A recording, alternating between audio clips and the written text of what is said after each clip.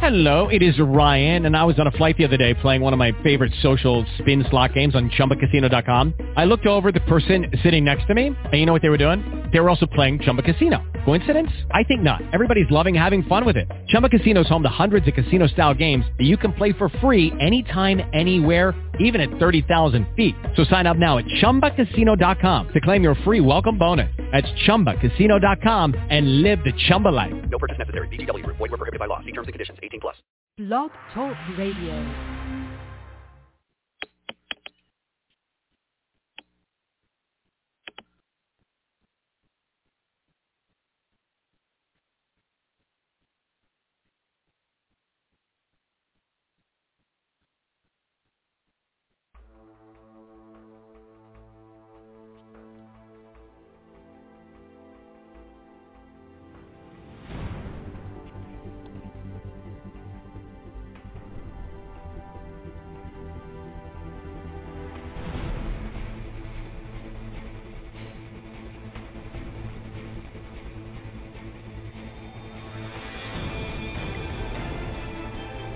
The fog of war might have taken a couple years hiatus, but now it's back, Canes fans. Fasten your seatbelts. Tomorrow is the real National Signing Day, and it's coming back old school style. The drama begins with a defensive end from Miami Pace named Shamar Stewart.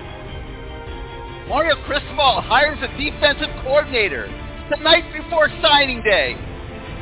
Was that a response to Shamar Stewart saying that he didn't want to sign with Miami without knowing who the defensive coordinator might be? Long thought to be a lock for Texas A&M. Does the hiring of Kevin Steele become a game changer for Miami in the Shamar Stewart sweepstakes? The Canes have surged into the battle in the 7 weeks since Mario Cristobal has taken over. Who's going to win tomorrow at 1 p.m. when Stewart makes his announcement at Miami Pace High School and then signs a letter of intent? As we begin this new edition of CaneSport Live tonight, that one is probably too close to call. And then there's plenty of more drama to be had tomorrow beyond Shamar Stewart. Trevante Citizen, the running back from Louisiana. Dave Iuli, offensive lineman from Washington. Two guys that are on the fence tonight as we begin CaneSport Live.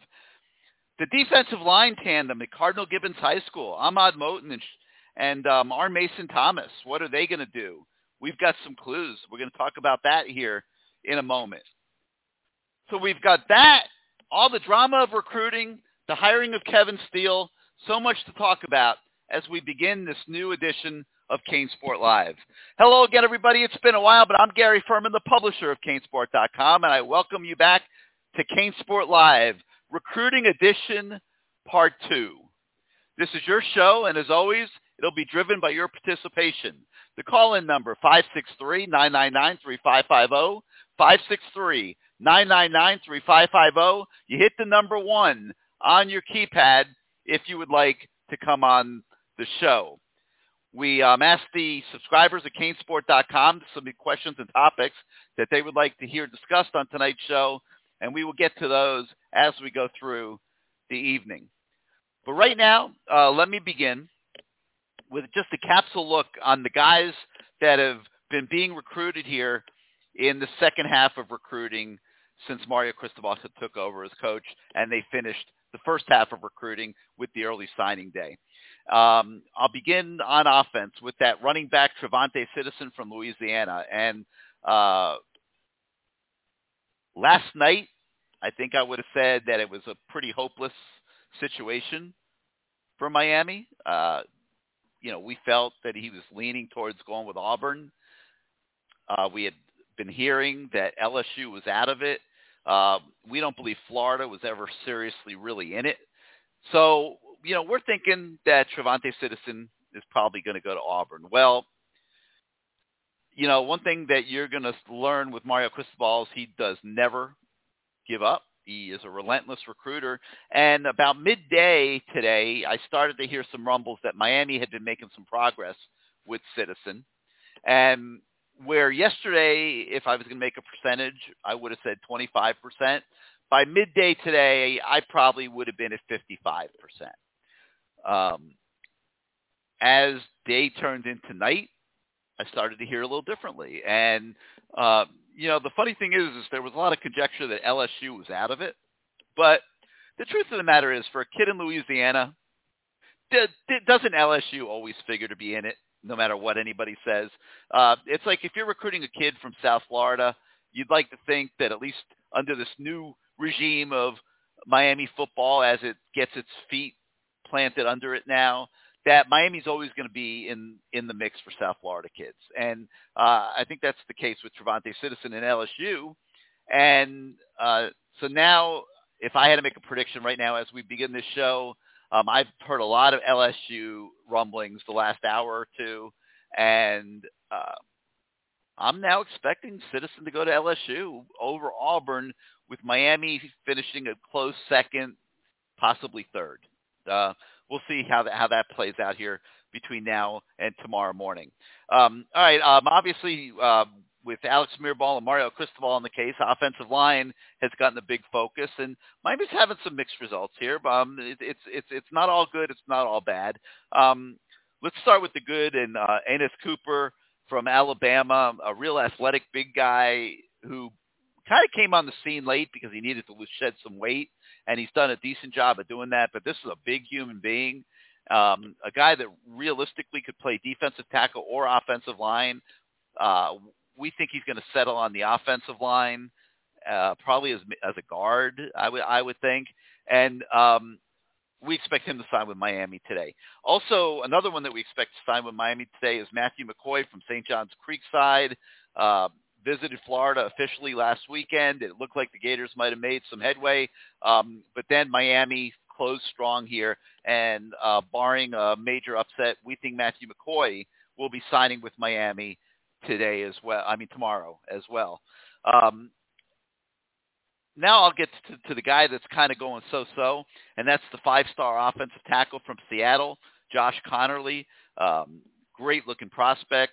Mario Cristobal's obviously been recruiting him for a long time. He visited Miami officially last weekend. It went very, very well, except for one thing.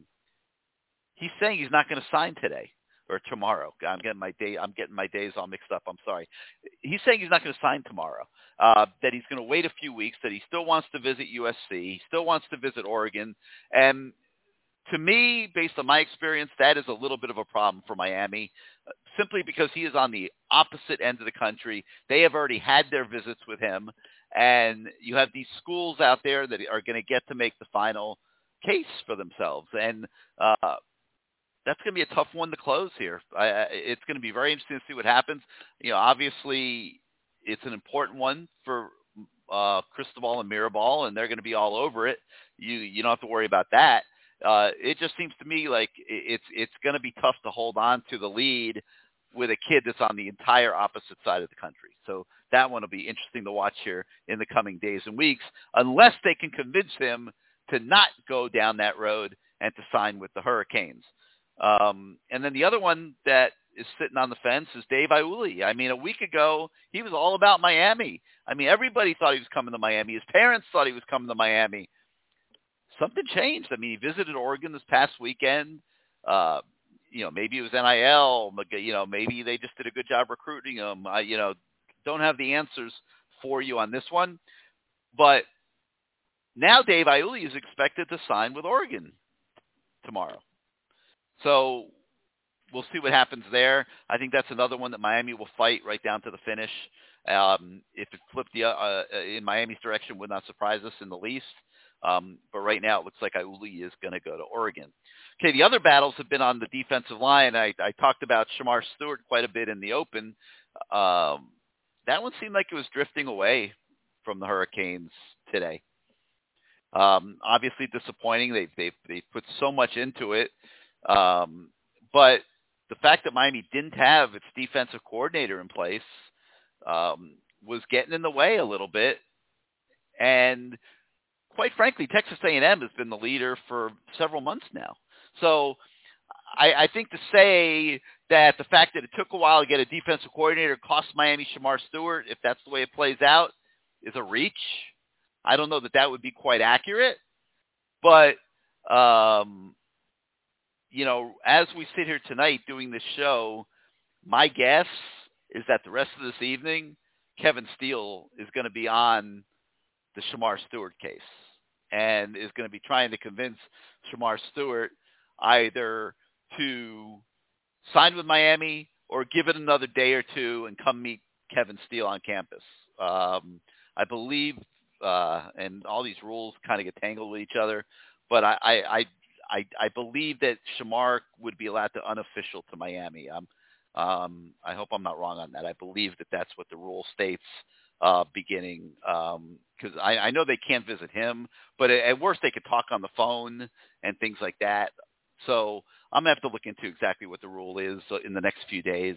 I know it's technically a dead period, or, for a certain amount of time, but I have not paid much attention to that because it was signing day. So I apologize for that. I'll have to do some research into that. But the point is that Kevin Steele needs to now try to close Shamar Stewart. He's the only guy that could do it, and there's not a pre-existing relationship there. We spoke to Shamar Stewart's advisor earlier this evening, who has never met Kevin Steele, doesn't know Kevin Steele from Kevin Adams, and that's not good either. So we'll see what happens there. If you want to stress about this one, you got a lot of reason to stress. We'll see what happens here in the closing hours of recruiting on Shamar Stewart. In Christian Miller, he's going to Georgia. It was a nice shot this past weekend when he visited. They took they made their best case. They did a good job. But he's going to Georgia. And that leaves us with the duo at Cardinal Gibbons High School in Fort Lauderdale, Ahmad Moten and R. Mason Thomas. And at one point, we thought they both might go to Miami. It was trending in that direction. But it's now looking like that is not going to be the case. And the best case scenario for Miami is that they get one of them. As we sit here tonight, the best information that I've been getting in the last couple hours is that Miami will get Ahmad Moten, and they will not get R. Mason Thomas, who will go to either Iowa State or Oklahoma, and Oklahoma thinks that they have a great shot there. So that brings you up to speed on what's going on with all this recruiting. You've got Kevin Steele coming as defensive coordinator. So much for us suddenly to talk about here on CaneSport Live. We've been pining for a show for weeks.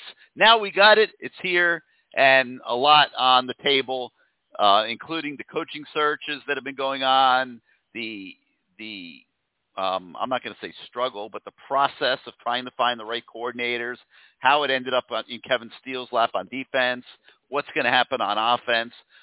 So a lot on our plate for tonight as we go into CaneSport Live. So let's get right to your calls. The number 563-999-3550, 563-999-3550. You hit the 1 on your keypad if you want to come on the show. And I'm also going to bring in my CaneSport sidekick, Matt Shodell, who I believe is with us now, who's going to help me answer some of your questions. Matt, you there? I'm here. All right. A lot of you guys. Thanks for letting me actually be on the show. Hey man, for years you got a lot of your fan club. They've been begging for some Shodell on CaneSport Live. My mom's on here. Hey, Mom. I mean, they don't understand that we all can't do everything all the time. We got to have lives. We got to do different things at different times. But anyway, Matt's going to be with us for a little bit to help me answer some of your questions on some of the recruits and stuff. So we'll see what direction that goes in. And let's start out in the 917 tonight, where you are live on CaneSport Live. How you doing? Gary, what's up, BK Hurricane? What's up, BK? How you been, man? Hope well and safe and all those things. Yeah, I've been pretty good. Just hanging in there. Listen, I'm sorry, man. How have you been? I hope everybody's all right. Family's all right. You too, Matt. Listen, why hasn't there been that much movement with the linebacker situation? either in the transfer portal or, in recruiting, like, it's almost like it's a forgotten position. After we got Wesley Basink, it was like, okay, we're done. That's the impression. but it's arguably one of our weakest points. Yeah, no argument. Matt, I'll let you take that one. I mean, my opinion would be there just haven't been a lot of good linebackers available to recruit. Well, there's also it doesn't help there's no linebackers coach, right? I mean, because a linebackers coach a lot of times will, or a defense coordinator for that matter, will say this is the type of guy we need in our system. For instance, Kevin Steele, he wants to use a strong side linebacker, not the hybrid type Miami's been using, and they don't really have a guy like that on the roster right now. I'm sure they would have wanted to get somebody and sold them on, hey, you can come in and be a difference maker, whether it's from the portal or not. So that there will be some movement, my guess is, this summer in the portal if they don't see guys on the field this spring that they think can help them. Well, let's hope there's a guy. Our linebackers are kind of light. They're kind of light. Well, Chase Smith can be. If Chase Smith gains some weight, he's going to be really, really good. Corey Flagg's okay in the middle. He's not bad. Cantrell Smith's okay at the weak side. And the Saints will come in and be a guy who could, if he puts on some weight, who could push to start or at least be in that rotation. So it's not the end of the world, especially if they can get a pretty good transfer potentially who can come in and start. I really think that'll happen this summer, and this should be a high quality guy they can get in the portal because there is that chance to play right away at a Miami, in this new system. I think that'll be very attractive to people. Yeah, I was going to say the same thing, BK. Chase Smith to me is a huge key. Huge. He has got to develop into a big-time player between now and September. Well, let's hope so. So, Gary, in regards to this is the hot button topic, Gary, in regards to the OC candidates, right? Mm-hmm. I know that it came down to, okay, it may be Ponce, but it may or it may not be. But what do you think was why there was so little, not so little, why there was such a slow going in finding a good OC? Or is it just that Manny wasn't sure as to what type of system he wanted to run? Because I always wondered why they Mario, don't call him Manny. Definitely don't call him Manny. I mean Mario. Oh my God. Yeah, it's Mario. It's ingrained. It's ingrained, Gary. Here's what I think happened, BK. I think it started out where Rob Jasinski is Mario's guy. Okay, Rob Jasinski is one of the most experienced offensive coaches in the country. He was an NFL coordinator for 15, 20 years. He was a national championship coordinator at Miami. Back in 2001, he rose to be a head coach in the NFL, even though it wasn't really his cup of tea and it didn't go well. But very experienced offensive coach. He's Mario's guy. They're very close friends. I think in his ideal world, it was lure Rob Jasinski back to Miami. Well, Chud's kind of been there, done that. He's tired. He lived the grind for 20 years, missed a lot of his kids growing up, things like that, for the sake of his job. And right now he's into being a family guy and a dad, and he's a consultant at Boston College, and he's got plenty of money. He'll never spend all the money he has from all the years in coaching and making those big, $1 million salaries and stuff. So he just doesn't want to do that. And so it started out, I think, like that, okay? Then I think it went to Ken Dorsey. And Ken Dorsey, to me, I was never, overwhelmed with that idea just because, he's got some good experience as a quarterback's coach. He's clearly on the right career path. He'd never called a play in his life. And, somebody's going to say, oh, yeah, you think Dorsey's not good enough to be the OC at Miami, but the Buffalo Bills just made him their offensive coordinators and OC in the NFL. I get it, okay? So was Joe Brady, okay? And look how quickly Joe Brady flamed out in Carolina after one good year at LSU. He was not ready for that, okay? He had one decent year, not even as the main coordinator at LSU, and they had an offense that was built around a bunch of first-round draft picks that, to me, skewed the sample of work. And, so many coaches make so many mistakes when hiring coaches and filling out their staffs. And so I think had Ken Dorsey wanted to come to Miami and be the offensive coordinator, that there would have been a lot of excitement in the fan base. But I'm not overly bothered by that at all, to be honest with you. Like, just because I think it would have been a gamble. I mean, it would have been a gamble that, Ken Dorsey's never worked with college players as a coach, like that. He's never had called a play and had to manage a game from an offensive standpoint. So I personally was not real bothered by that, but I believe that's where Mario went when Chud flamed out. So now he's kind of waiting to see what happens with Dorsey. Dorsey was still going through his NFL season, and he starts talking to other guys. And his agent also represents the head coach at Toledo, Jason Candle. And there were a lot of conversations for about a month between Mario and Jason Candle about the possibility of Jason Candle becoming the offensive coordinator at Miami. And Candle was kind of okay with the idea. He'd been a head coach at Toledo, had ups and downs. Things were getting a little shaky there. He wasn't so sure. And I think Jason Candle would have been very interested in this job, except for one thing. I ran into one of his coaches the other day, actually, and got the inside scoop on this, that the reason Jason Candle retreated from becoming the offensive coordinator at Miami was that he couldn't get Toledo to hire his replacement from his existing staff. And he did not want to leave all those guys out of work. I mean, you got to give the guy A+ for being honorable. I mean, hey, I'm the head coach. I'm already making my $1.5 million or whatever they pay at Toledo to be the head coach here. So this isn't about money. I don't want to leave all my guys without a job.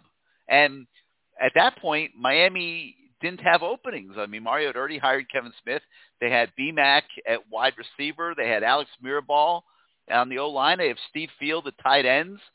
And there were no spots for Jason Candle to bring anybody with him. He opts out, okay? And Kendall Briles, I don't think ever was going to get offered the job. That was all a bunch of nonsense, bad reporting. So the combination of all this, BK, I think has left things kind of at square one offensively, and now you got the Frank Ponces of the world entering the equation. Right, but was Jeff Longo ever offered? He runs the offense that Mario wants to run. Was who offered? Jeff Longo, North Carolina's OC. No. He's been killing. I don't know where that came from. There's so many bad rumors going around these days. No, that's coming from me. I'm just asking. Okay. That was just me asking. No, he was never in the picture here at all. Okay. No. Okay. I thought he would have been pretty decent considering they like to run the ball and were pretty proficient in passing. And for the last 3 years, they had one of the better offenses in college football. Yeah. Well, I mean, the bottom line is this has not been easy. It has not gone as smoothly as you would like. And then on top of it, obviously, Mario's been spending 99% of his time on recruiting, because the fact of the matter is, it doesn't matter who your coordinators are. If you don't have players, they're not going to be successful anyway. So. All right, Gary. Thanks a lot. Matt, thanks a lot. Just keep me on. All right, BK. Thanks for being part of the show as always.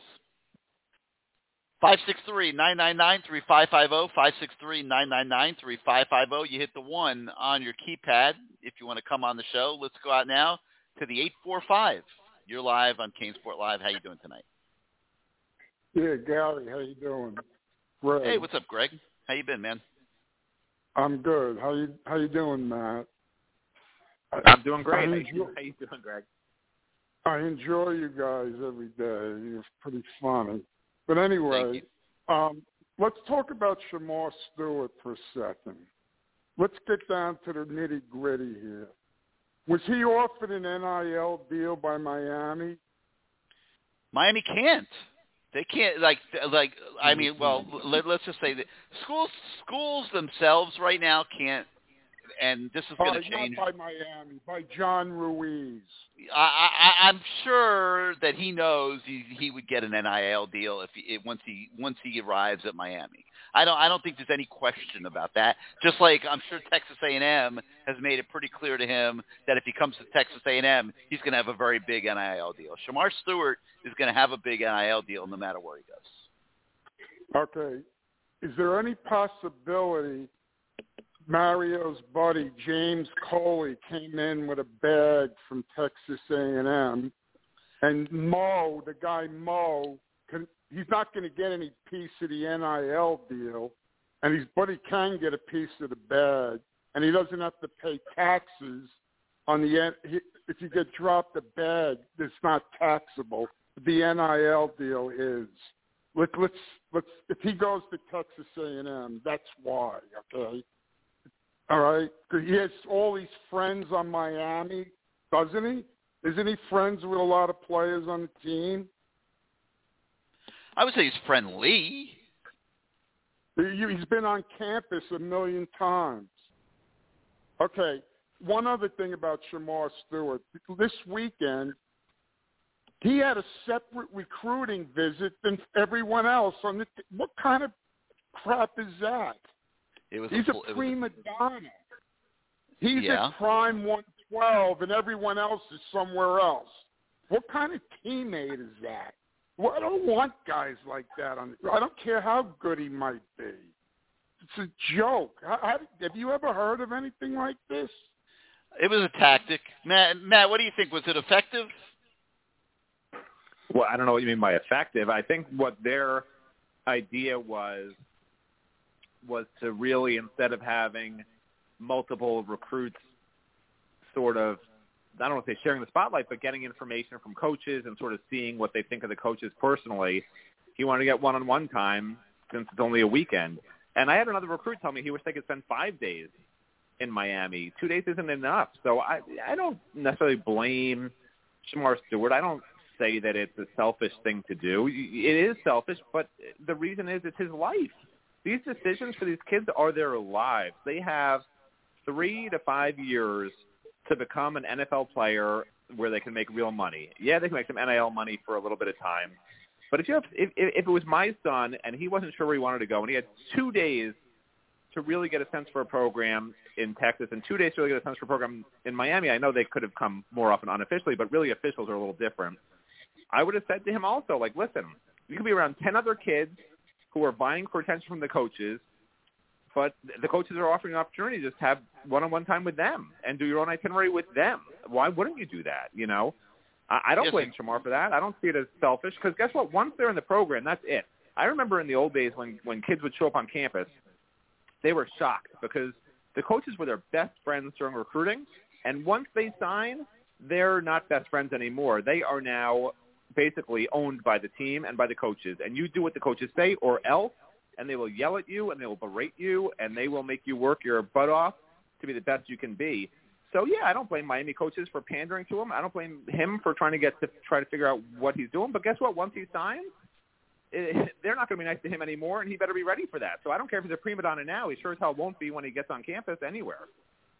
Yeah, I mean, it was a ploy. It was a ploy, Greg. It was a strategy to try to make him feel special and give him a little bit more of a private audience with the coaches to discuss his future or potential future at Miami. And while they were at it, they took him to what's universally considered one of the best restaurants in South Florida. So, right. Everybody else. That restaurant, by the way, is so good that they don't have peanuts or pretzels on the bar counter while you're waiting to be seated. They have strips of bacon that is the best bacon you've ever had in your life. My son ate really the bacon when we went there. He was actually sick. He couldn't even eat dinner. The bacon's unbelievable. It is. It's unbelievable. It's like you're like, where does this bacon come from? I've never had bacon like this in my life. Yeah, it's like crazy. Yeah. Okay, I got one more point about this NIL nonsense. Let me ask you a question. If Shamar Stewart just say got a $500,000 deal from John Ruiz, okay? And Leonard Taylor ends up being better, which is a good possibility. what's he going to want? Is he going to say, I'm leaving if I don't get $600,000? Or well, it's 100%. It's going to start coming to that. There's no doubt about it, Greg. It's terrible. It's ruining college football. Well, a lot of people would agree with you. A lot of people agree with you. And you know who agrees with you a lot? Also, is some of the coaches who are now going to be coaching kids that are making more money in NIL than they get paid. Like, no, listen, this is a game changer. This is going to take a lot of getting used to a lot of people. All right, my last quick point. So by the looks of it, we're going to end up with the 2 lowest rated players. Out of 10 guys, we're going to get 2, maybe 3 guys. That's a nanny closing. I mean, I can't really blame Mario. He's only been here, 7 weeks? But, I mean, he's like a bridesmaid. He's second on all these players. That's not going to cut it. Next year, that's not going to cut it. I don't care what anyone says. He's going to have a whole year. All right. Thanks, guys. I appreciate it. All right, Greg. Thanks as always for being part of the show. Matt, your thoughts on what Greg just said? Is this a failure for Mario Cristobal, or is this reality coming into a school with 7 weeks to go in recruiting, and you're trying to reach and pull kids that maybe you were recruiting to Oregon, maybe you weren't recruiting at all, and now you're trying to piece together the semblances of a great recruiting class. Was any of that ever reality, or is this a failure for Mario? I mean, you say failure. Recruiting is not about winning battles; it's about failing as few times as possible. So, true. Is he going to fail quite a bit? Yeah, but it's almost like playing a game of baseball, and if you're hitting 300, it's pretty good. And if you chase all these top prospects and get 30% of them at the end of the day, you're doing pretty darn well in college football. You have to remember also, they really are only recruiting offensive linemen and defensive linemen, which I think is actually sort of brilliant because, let's face it, they don't really have a need at running back. They don't have position coaches to really recruit guys at linebacker. DB, I would even argue, DVD, that's not really a position. They don't know really who the overall DB coach is going to be. On the other side of the ball, you don't have an offensive coordinator. And they did take Henry Parrish. They did take Frank Latson. I'm talking about in recruiting. Recruiting is a little bit different. But I'm just saying they had already. But they fortified those spots too. I mean, Frank Latson. Henry Parrish is Henry Parrish. You say Henry Parrish. His position coach came here, so I mean, it's not like they had to really recruit him from scratch, right? So my point is, these are guys who they reached out to a month and a half ago and said, "Hey, we want you to come to Miami," and started recruiting them. And yeah, some of them were recruited to Oregon, but it's a different animal at Miami. So bottom line, they're only recruiting defensive linemen and offensive linemen in reality. And if you get a couple of pretty good defensive linemen at this point, and remember, they did get Cyrus Moss. I would probably include him in this as well. And the offensive linemen who they didn't sign any of them in the early period, and you get 2 or 3 decent offensive linemen out of this. I'm not sure Dave Yulee is dead either. I know, like I said earlier in the day, today, sorry, he Mario doesn't give up here just because there's some noise that he may wind up going to Oregon. This is a battle, and Mario does not give up on these kids. So that's still in play. So you get Inez Cooper, you get Matthew McCoy, maybe Dave Yulee, and then you still have Josh Connolly in the wings later down the road. Like that's not a failure. Not at all. That's fine. I agree. This is a month and a half. If after recruiting kids for 14 months in the class of 2023, he's striking out on top local guys who he's been recruiting hard for 14 months, it's a problem. But like you and I have talked about previously, Gary, to me the biggest issue is Mario Cristobal is a great recruiter. You can't debate it. He is. But that is being upstaged by NIL. And now the big question is, can he and the NIL combine to make Miami an Alabama, an Ohio State, a whatever program you want to name? Because that's the new thing now. It's not, okay, we have the coach who's a great recruiter. That's not enough anymore. So, yeah, Miami looks like they're getting these NIL deals in place, but until you really see them come to fruition in this 2023 class where kids are all coming here because they know the NIL deals are all going to be here for everybody, that's really when we're going to say, what do they say, the proof's in the pudding? That's when the proof will be in the pudding. I don't even know where that comes from, but I eat a lot of pudding. I've never seen a proof in it. So I'm going to go with that saying anyway. I mean, and I'm somebody as guilty as anybody on expectations. I mean, my expectations for Mario as a recruiter are always going to be very high. I know how good he is. And, I, as recently as last week, I thought that they were going to get the bulk of, I talked about 9 guys. I think 10, there were 9-10 guys that they were recruiting. I thought they were going to get 6 of them, maybe 7. I mean, I really did. Now it looks like they're going to get 3, maybe 4. But I'm not sure, and I'm kind of smacking myself a little bit. Was I realistic? I mean, I don't know. There's second thoughts there a little bit, but I think Miami will be fine once the program gets set up with a full staff of coaches. Once the support staff gets built properly, there's so much work to do. He's not even 50% in to what he's going to end up doing here and have to do. So, maybe like those of you that are like me that were maybe more bullish and optimistic than we should have been, maybe we just have to accept that maybe we went too far and that what we are seeing play out is more reality. All right, 563-999-3550, 563-999-3550. Hit 1 on your keypad if you want to come on the show. Let's go to 706. You're live on CaneSport Live. Hey, Gary, it's your boy Sebastian. Man, I didn't know I was going to get called so soon. Hey, man. What's up, Sebastian? How you doing tonight? Great job. Pretty good. Great job between you and Matt on Good Morning CaneSport. I tell you, that's kind of just the way to kind of start off my morning. I got a question for Matt, if that's okay, while he's on the phone, and then I'll come back to you. So Matt, I know you and Gary goes back and forth with all the numbers as far as the attrition and everything that needs to kind of take place. I mean, realistically speaking, how many players do you think we need to still add from the portal? And how many players do you think probably needs to, maybe kind of trim the fat just a little bit so we can have a good 23 recruiting class? Oh, it's a great question. And I'm glad you mentioned numbers because it makes Gary crazy, and anything that makes Gary crazy makes me very, very happy. So thank you for the question. Drives me insane. So right now, it does make Gary insane. So right now they're at, by my count, 86. Another reporter who covers the Hurricanes that I'm friendly with has them at 85. So we're both in the same ballpark, which I mentioned the other day on Good Morning CaneSport. But yeah, I do think they add. Gary said 3 or 4. I think they add 4 or 5 tomorrow. Quite honestly, I'm a little more. I'm usually the negative whatever, but I actually think I'm being a little more positive, just because I do think that they still have a chance with Shamar. I think they get either one of Ahmad or Mason, and I think they get 2 to 3 offensive linemen. So that's why I'm coming with that number. So let's say they get. Let's just make it around 4, and that'll put them at 90 on the roster. And then I still think they should add another probably 5 transfers, and I'll go through the positions in a minute that I think they should get. But if you add 5 more in the summer, and that would be in the summer, obviously, you can't enroll anymore for this semester. So now you're talking about, 10 of the current players coming off the roster. And like I said, we did this write-up, I don't know, a week or 2 ago, where we said basically that there has to probably be 18 cut over the next 2 years.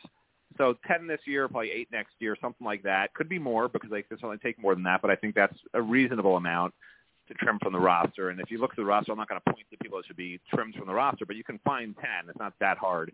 So what I think they need to add, I think, Gary, well, okay, I'll talk for myself. I think that they need probably 1 to 2 more offensive linemen. They need a right tackle desperately. I think they need better depth. The problem with that is it's easy to convince a guy who's a tackle to come in that he can start right away. It's a little harder to convince a guy to come who might be a depth guy. But they definitely need 1 to 2 more offensive linemen. I still think they need another defensive lineman only because they've taken 2 transfers, but I don't think either of those guys are difference makers. And I think if a guy comes in the portal who's a difference maker in the summer, and there will be guys who are difference makers. Look what happened at FSU last year, right? There will be somebody who wants him in that portal that Miami says, man, this guy's good. You got to grab him, period. The defensive line is not where it needs to be. They got some decent freshmen, but those guys aren't going to be ready to play on the line and be physical up front. At linebacker, I think they need, I would take 1 to 2 for sure, 1 to 2. They definitely need at least 1, especially with Kevin Steele because he wants to use that strong side linebacker who's athletic and big. And they don't have a guy like that right now, like we said, unless Chase Smith really puts on some weight or somebody like that. And then I honestly would love them to add a cornerback. So, I don't know if they're going to do all of that. I think that adds up to something like 5 to 7 guys. But those are the things that I think they need to certainly have an eye on doing. If you have to say one or the other, I'd say probably cornerback is maybe the lesser concern, just because with Tyreek back, I do like what I saw from Marcus Clark, and I think Torrey Couch is good at nickel, and you got Al Blades and DJ Ivy as depth, which isn't bad. It's just I don't see that top guy who's going to be a shutdown corner. Like if you have another Tyreek Stevenson, for instance, who's just a little faster version of Tyreek, I mean that would make this defensive back core sick with those safeties, and that would be huge. So anyway, that's my breakdown. Okay. I can't believe I actually agree with them, but I don't think they're ever going to stop looking for players. I don't think the roster's close to a championship level, and I don't think they're ever going to stop looking for players, and I don't think that Mario's worried about the numbers, even 10% of what Matt Shodell is. And I think that there's going to continue to be opportunities in the transfer portal as teams go through spring practice and then exit spring practice. Hey, Gary, this question is for you, man. Do you have is there anybody that we're not tracking on the radar that could sign with Miami tomorrow? Not that we know of. I mean, if they've got a secret recruit out there, we certainly haven't heard about him. Okay. Hey, Gary, appreciate the rundown with the offensive coordinator. I mean, I'm sure, like many fans, we were just kind of wondering, like, what was going on with that. But what I want to know is this is what I want to know, Sebastian, and you can answer this on behalf of the fan base, and maybe some other guys will weigh in on this. I want to know what the panic has been. Like, why has there been so much anger and so much discord among the fan base over the timeline of hiring coordinators? Like, what difference does it make? Okay. Isn't the bottom line who gets the job and then how they perform in it? Does it really matter what their date of employment is? I know how easily you could see it that way, but here's what I would say. The thing about the coordinators, for me, a fan that communicates to me, is when a coordinator comes in, he brings in the opportunity of their additional prospects that may be out there that we're just not tracking. There may be an opportunity that if you bring a coordinator in, maybe from the NFL or if it came from another school, that there may have been some other targets or some other players that he could have been recruiting, number one, or two, they could have transferred over with him. Now, you look at the Lincoln Riley situation over at USC. When Lincoln Riley went over to USC, how many of those players went from Oklahoma to USC? And how many of those recruits that were looking at Oklahoma ended up going to USC? So that's what it communicates to us. I'm not discouraged because, the pick for Kevin Steele is like an A+. This is not a learn-on-the-job defensive coordinator. This is a defensive coordinator that's coached defense at the highest level in the SEC, who's won championships, who really knows how to put a good defense together. And if you look at what Miami has gone through over the last maybe 3 seasons, we can't really say that. Mm-hmm. So now can we just kind of do that on the offensive end as well? I don't want somebody that's going to be a fly-by-night. I didn't want someone who's going to be a quick hire. But the thing about getting an offensive coordinator early in the process is being able to maybe have other kids you may be recruiting or kids that you played with. Mirabal brought one of his offensive linemen from Oregon. Why? Because he knew the capabilities of this guy. That's what it was about. Does that answer your question, Gary? Yeah. I've just been startled by the intensity of some of the negativity, and I know some of it is people trolling. They're fans of other schools pretending to be Miami fans, and they're trolling negativity and stuff like that. And we've had to ban a few of them from the message board and stuff because they were just so ridiculously over the top and stuff. But there's just been a lot of negativity. It was really, really bizarre. So I'm just kind of curious about that. I'm so excited about this football season. I'll be at the Georgia Tech game because that's probably the only one that I could geographically go to this year that I'm going to be really, really excited about. I know there's other callers on there, but this is my last thing I just want to send out to you and Matt. I'm not so disappointed if we don't get Trevante Citizens tomorrow, and the reason why is Florida's just loaded in running backs next year, and I think Mario needs a year where he's probably going to be recruiting maybe 2 of those dudes to get on the team. Can you just talk about it a little bit? I mean, this signing day is pretty much done. It's wrapped. I hope we get Shamar Stewart tomorrow. Be disappointed if we don't. But what can next year kind of bring? Because I see a top 5 class next year if we just end up with a record of 9-3 and a bowl win. I just think there's just too much talent in the state of Florida next year to have a whole year to be recruiting those guys to not be able to get. Can you talk about the 23 class? This is for you or Matt. Yeah, I'll let Matt take most of it, but I'll just start by saying, yeah, it's off the charts. I mean, somebody was giving me a hard time the other day because I was talking about maybe getting 3 running backs, and there's no way all 3 of those great running backs are are coming to Miami, and but I think back to the days when 2 or 3 great running backs did come to Miami in a given year, and this is an unusual year coming up, so it's going to be interesting. But Matt, you've dove hard into 2023 over the last month, and why don't you just tell everybody what your impressions are just of the quality of the class and the early traction that Miami seems to be getting? Yeah, well, I never listen to your questions, so I'm going to just say my own thing anyway. So I just think philosophically, I am a big fan of taking 1 running back a year, almost treating it like a quarterback position, and then you need like 1 extra every 3 years. We take 2 in 1 class, but you don't want to substitute quality for quantity. And the big thing that's missing from Miami right now, in my opinion, is a feature back. They have I guess the closest guy to a feature back would be Don Chaney, but he's so fragile, it's hard to see him handling 20 carries and taking that pounding when he's really struggled already with a bunch of injuries. And then you got a bunch of sort of lighter backs. Not that there's anything wrong with that. Like I've said, I think Henry Parrish and Jalen Knighton can combine into 1 really good running back, where you don't want those guys taking that pounding, but where they could each get 10 to 12 carries a game and 2 to 3 catches per each of them per game and do really, really well.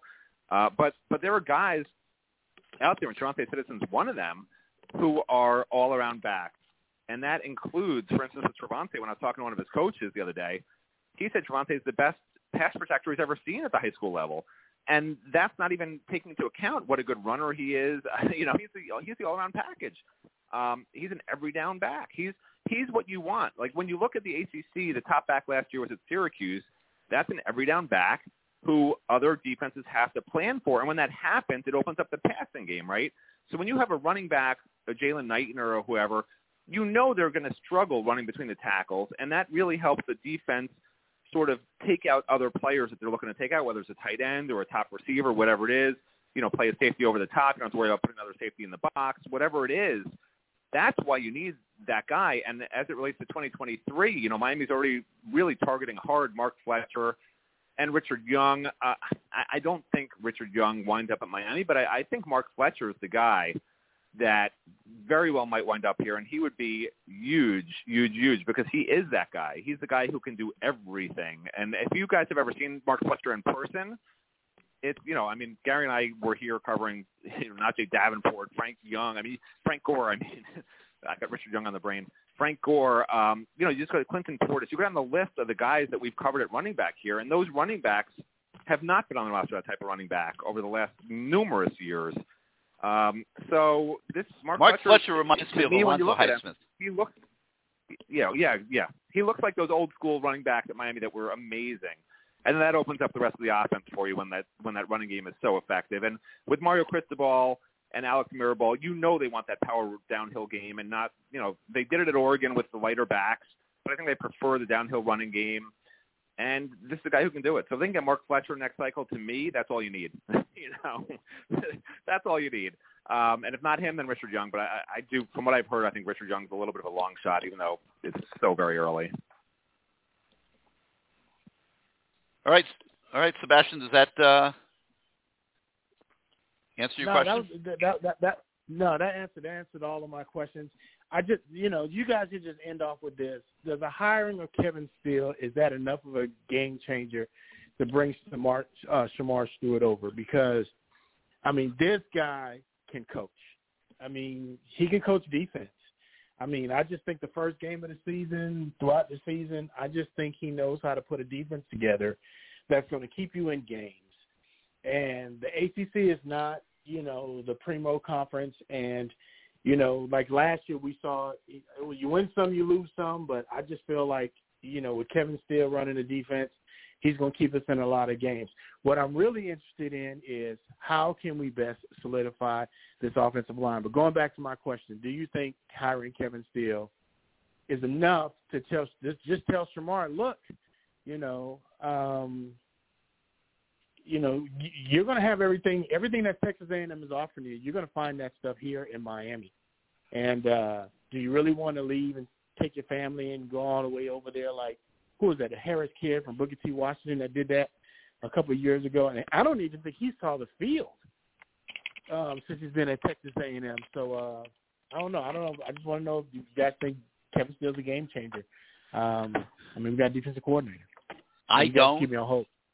I don't, Sebastian, because I don't think Shamar Stewart or his advisor have any clue about anything having to do with Kevin Steele.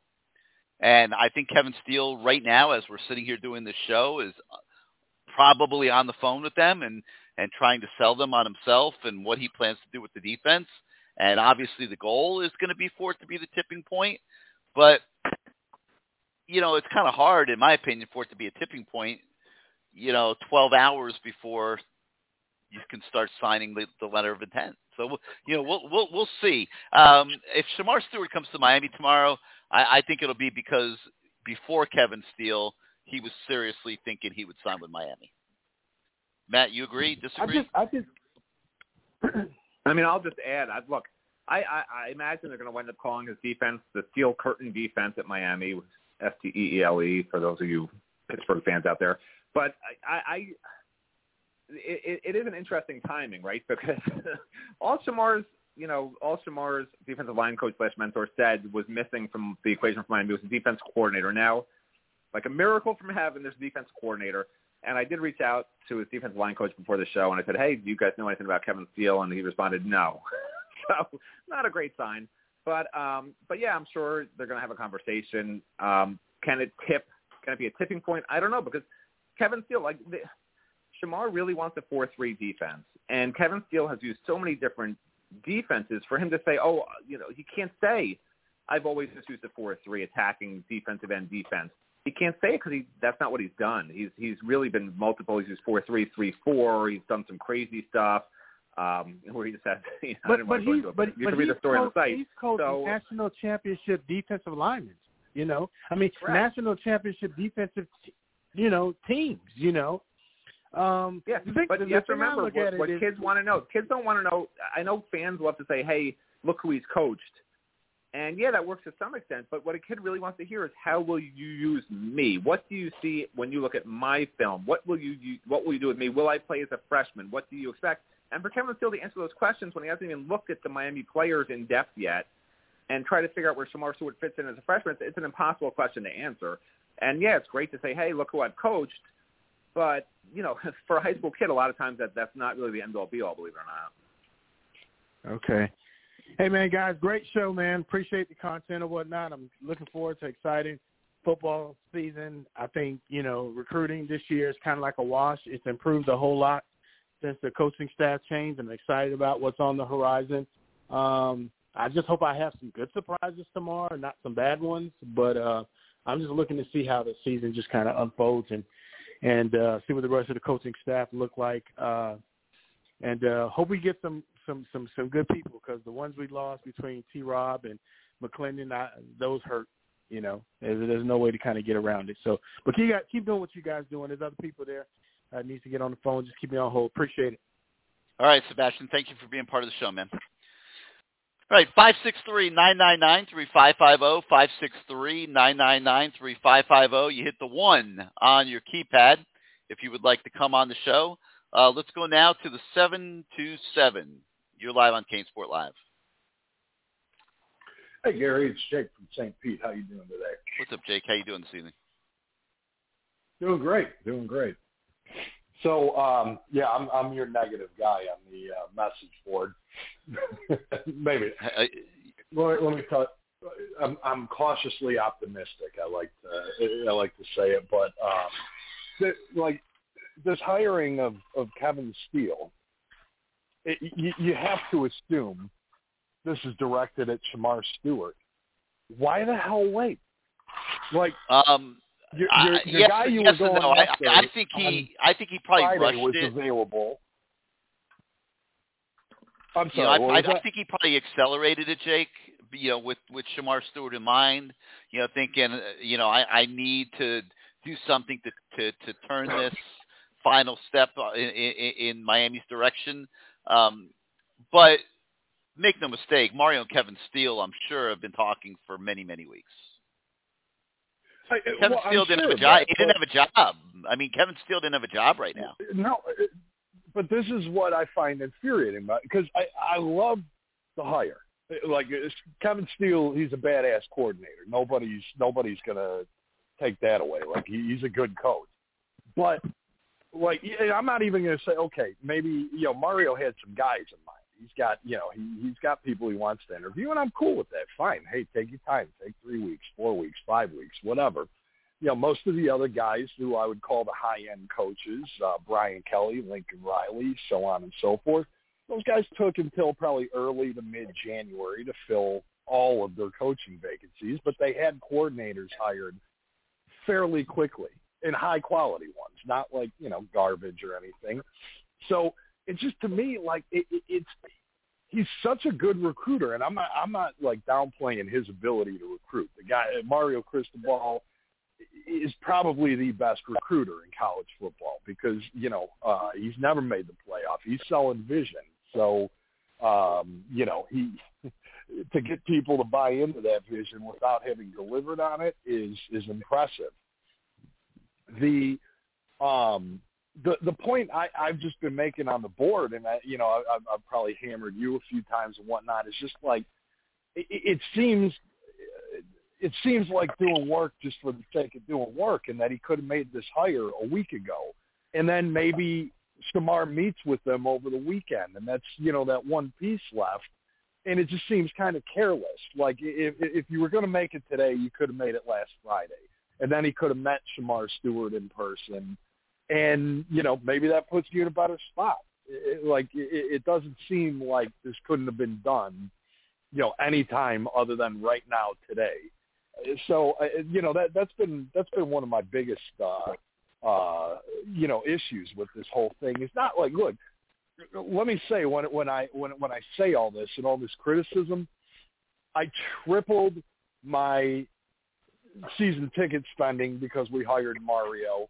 And I made the first contribution I've made to the U in 10 years now, monetary donation. So it's like, I'm all in, but I just, especially with the coaching hires, because I think, to me, Mario, he's never been he was a coordinator for a year, but he's not an X's and O's guy. So to me, I've just been very in tune to what he's doing with that, because I think a lot of his success will hinge or fail or succeed or fail based upon those guys he has around him. And, his staff at Oregon was great for the budget he was working on, but it's like, you got a big boy budget now, and Oregon hires aren't going to put you in the category of Alabama. Your Oregon hires aren't going to put you up there with Georgia or LSU or Notre Dame or these other teams making the playoffs. And so, like for me, it's the time is definitely a frustration,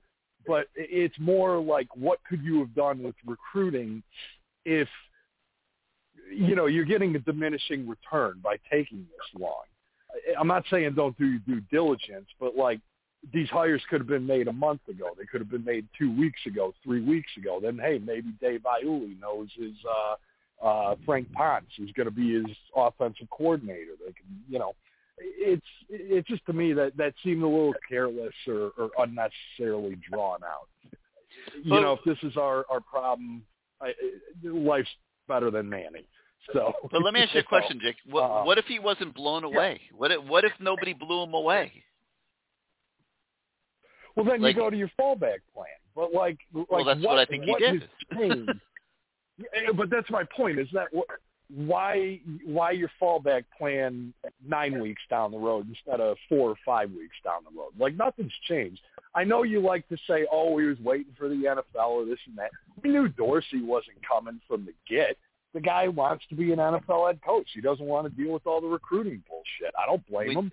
But when you're a recruiter like Mario is, you never consider something a done deal. Never. You fight to the end. Yeah, but, I mean, that could have cost recruits. Again, if he makes the right hire, this is all, it's like, oh, hey, if we go 10-2 or, next season, go to the ACC championship game, are we going to sweat that, Dave Iuli didn't come to Miami? I won't. I'll tell you that. But, it just seems a little careless. That's all, or just a little unnecessary. And just, I base that off of the other high caliber coaches filled out a very good coaching staff in about 3 to 5 weeks. And, we're on week number 9 and now it seems rushed. And that to me, again, I'm probably splitting hairs with this. Ask me next October if we're, 7-1 or 8-0, like Matt was saying. And I agree fully. Ask me if I give a shit that it took an extra 2-3 weeks to get it done, 4 weeks, whatever. Probably not. But it's just, right in the here and now, it just I think I might be speaking for some of the other guys. It just seems like, especially with the way it's handled right now, where he just all of a sudden pulled the trigger, it just seems careless to me. That's all. It is what it is. I'll tell you this, Jake. 75% of those coaches that made quick hires will get fired, probably at least partially due to those quick hires. You think Jeff Levy's getting fired from Oklahoma? Or Matt House, who was one of the hottest, But how many Jeff Levy's are there? But that's my point. You're talking about one guy. Look at all the openings there were.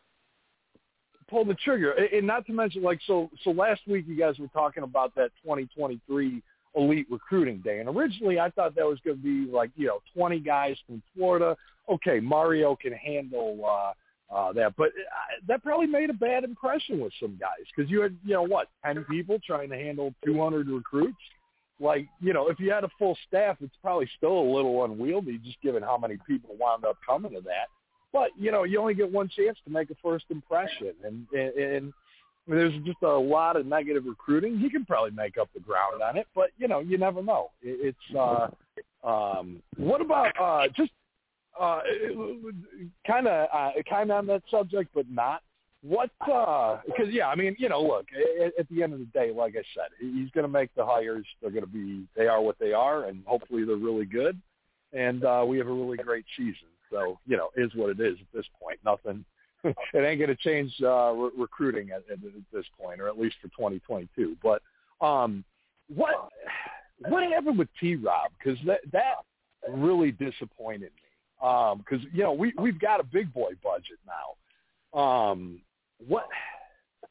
What happened there? I would say he had the opportunity to go to Alabama, and he decided he'd rather be at Alabama. I mean, do you know, did Mario make a serious run at him, or did he pretty much? Mario told him he had a job. Whatever. I don't know what the salary was or whatever, but whatever it was, I mean, Mario told him he had a job. I mean, it wasn't like T-Rob had insecurities about whether he was going to be welcome at Miami. Mario had already told him he was going to be welcome at Miami. He just got the opportunity to go to Bama and decided that he'd rather go to Bama. And I don't know if I'll take you at your word. I'd imagine he did offer him, but I never saw anything confirming he was hired. It always seemed like it was implied, but it was never confirmed. I mean, I could tell you that he was hired. I could tell you that. Oh, okay. No, that's legit then. Hey, you got to remember when a guy is staying, if there's a coach like Steve Field hasn't been announced either. You don't have to make an announcement when the guy's already employed at a university and he's going to be retained on staff.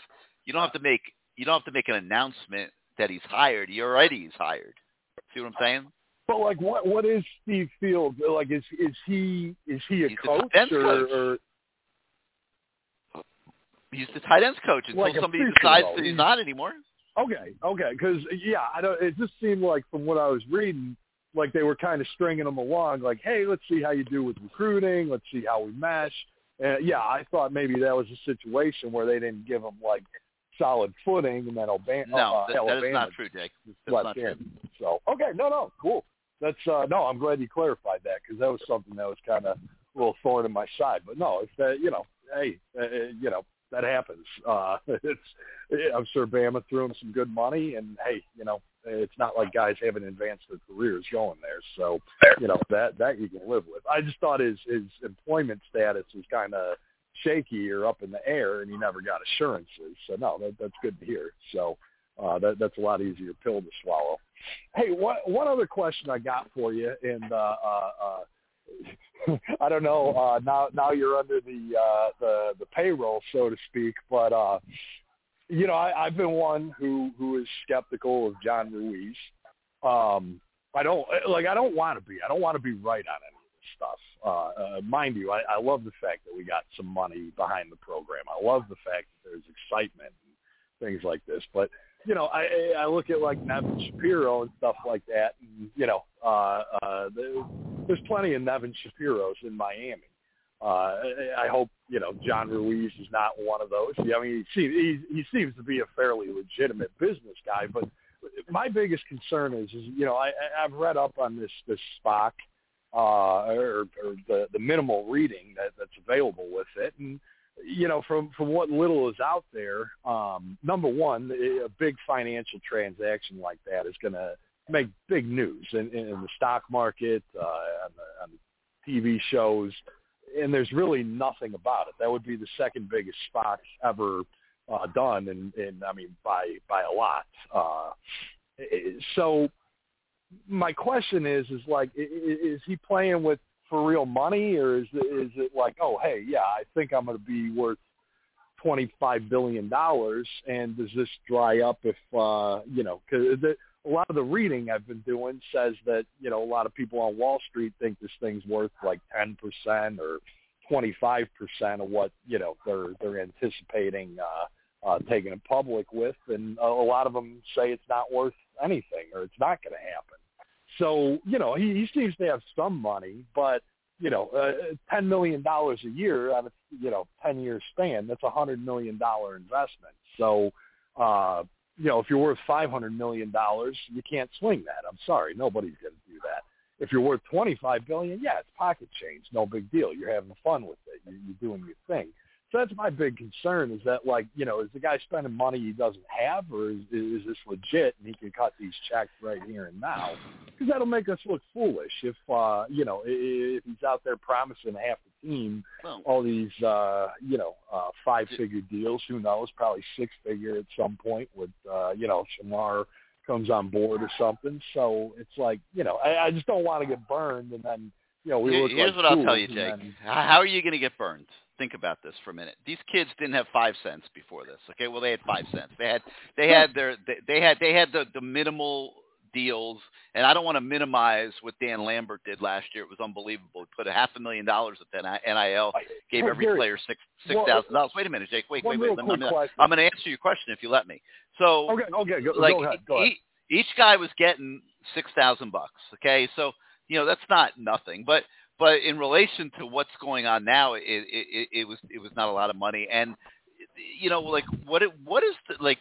what is anybody losing here? Let's say the worst case scenario: John Ruiz doesn't have as much money as he thinks he has. Over the course of the next year, 2 years, 3 years, whatever it is, he comes under hard financial times, and he defaults on his NIL contracts, and he no longer can do Life Wallet on a NIL with Miami players. Life's going on, Jake. They're still going to be playing football. They're still going to have NIL deals with other people. The Moss brothers, who certainly have billions of dollars. Wait a minute. No, it won't, because there's going to be way more than what John Ruiz is doing. The Moss brothers are coming behind it with another huge NIL program. The Dan Lamberts of the world aren't going to probably stop doing what they were doing. That's number one. Now, number two, here's what I will tell you. I had never met John Ruiz before he got involved in NIL. I had no preconceived opinions of any type. I had wide open eyes, and like Matt, I had plenty of people in my ear saying, "Watch out for John Ruiz. He's had business deals through the years that have gone bad.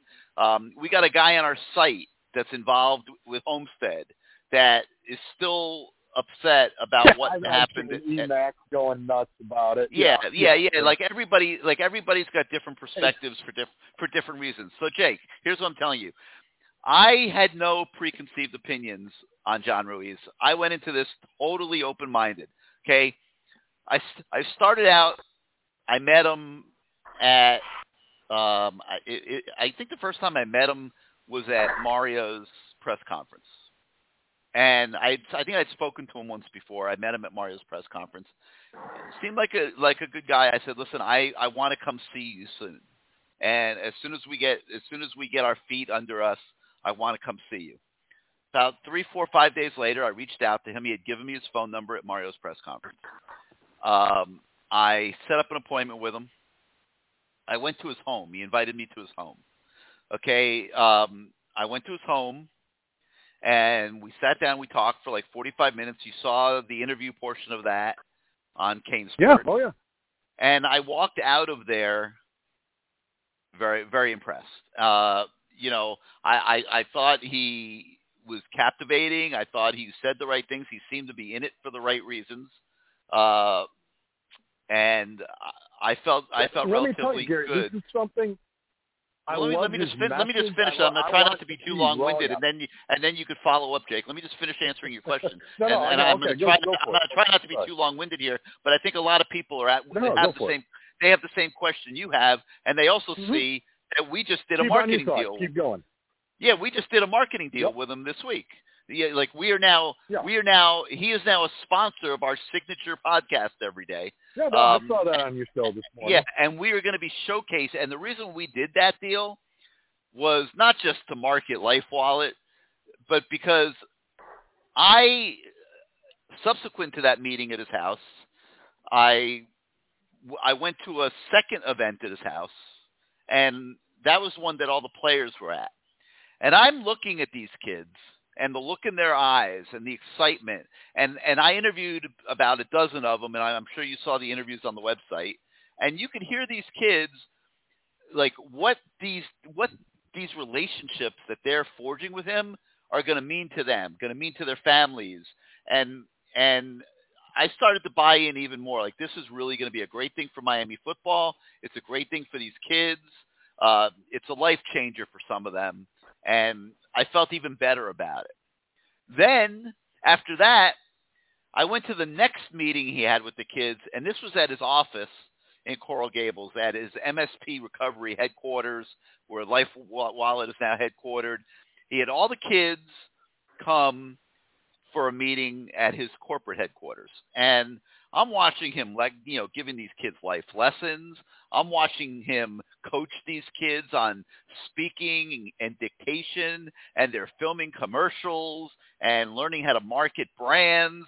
And I'm saying, my freaking God, I've never seen Miami football players in the 40 years that I've been around the program getting taught these real life things that they're going to take with them for the rest of their life. And if they're successful in football, they're going to get other endorsement opportunities.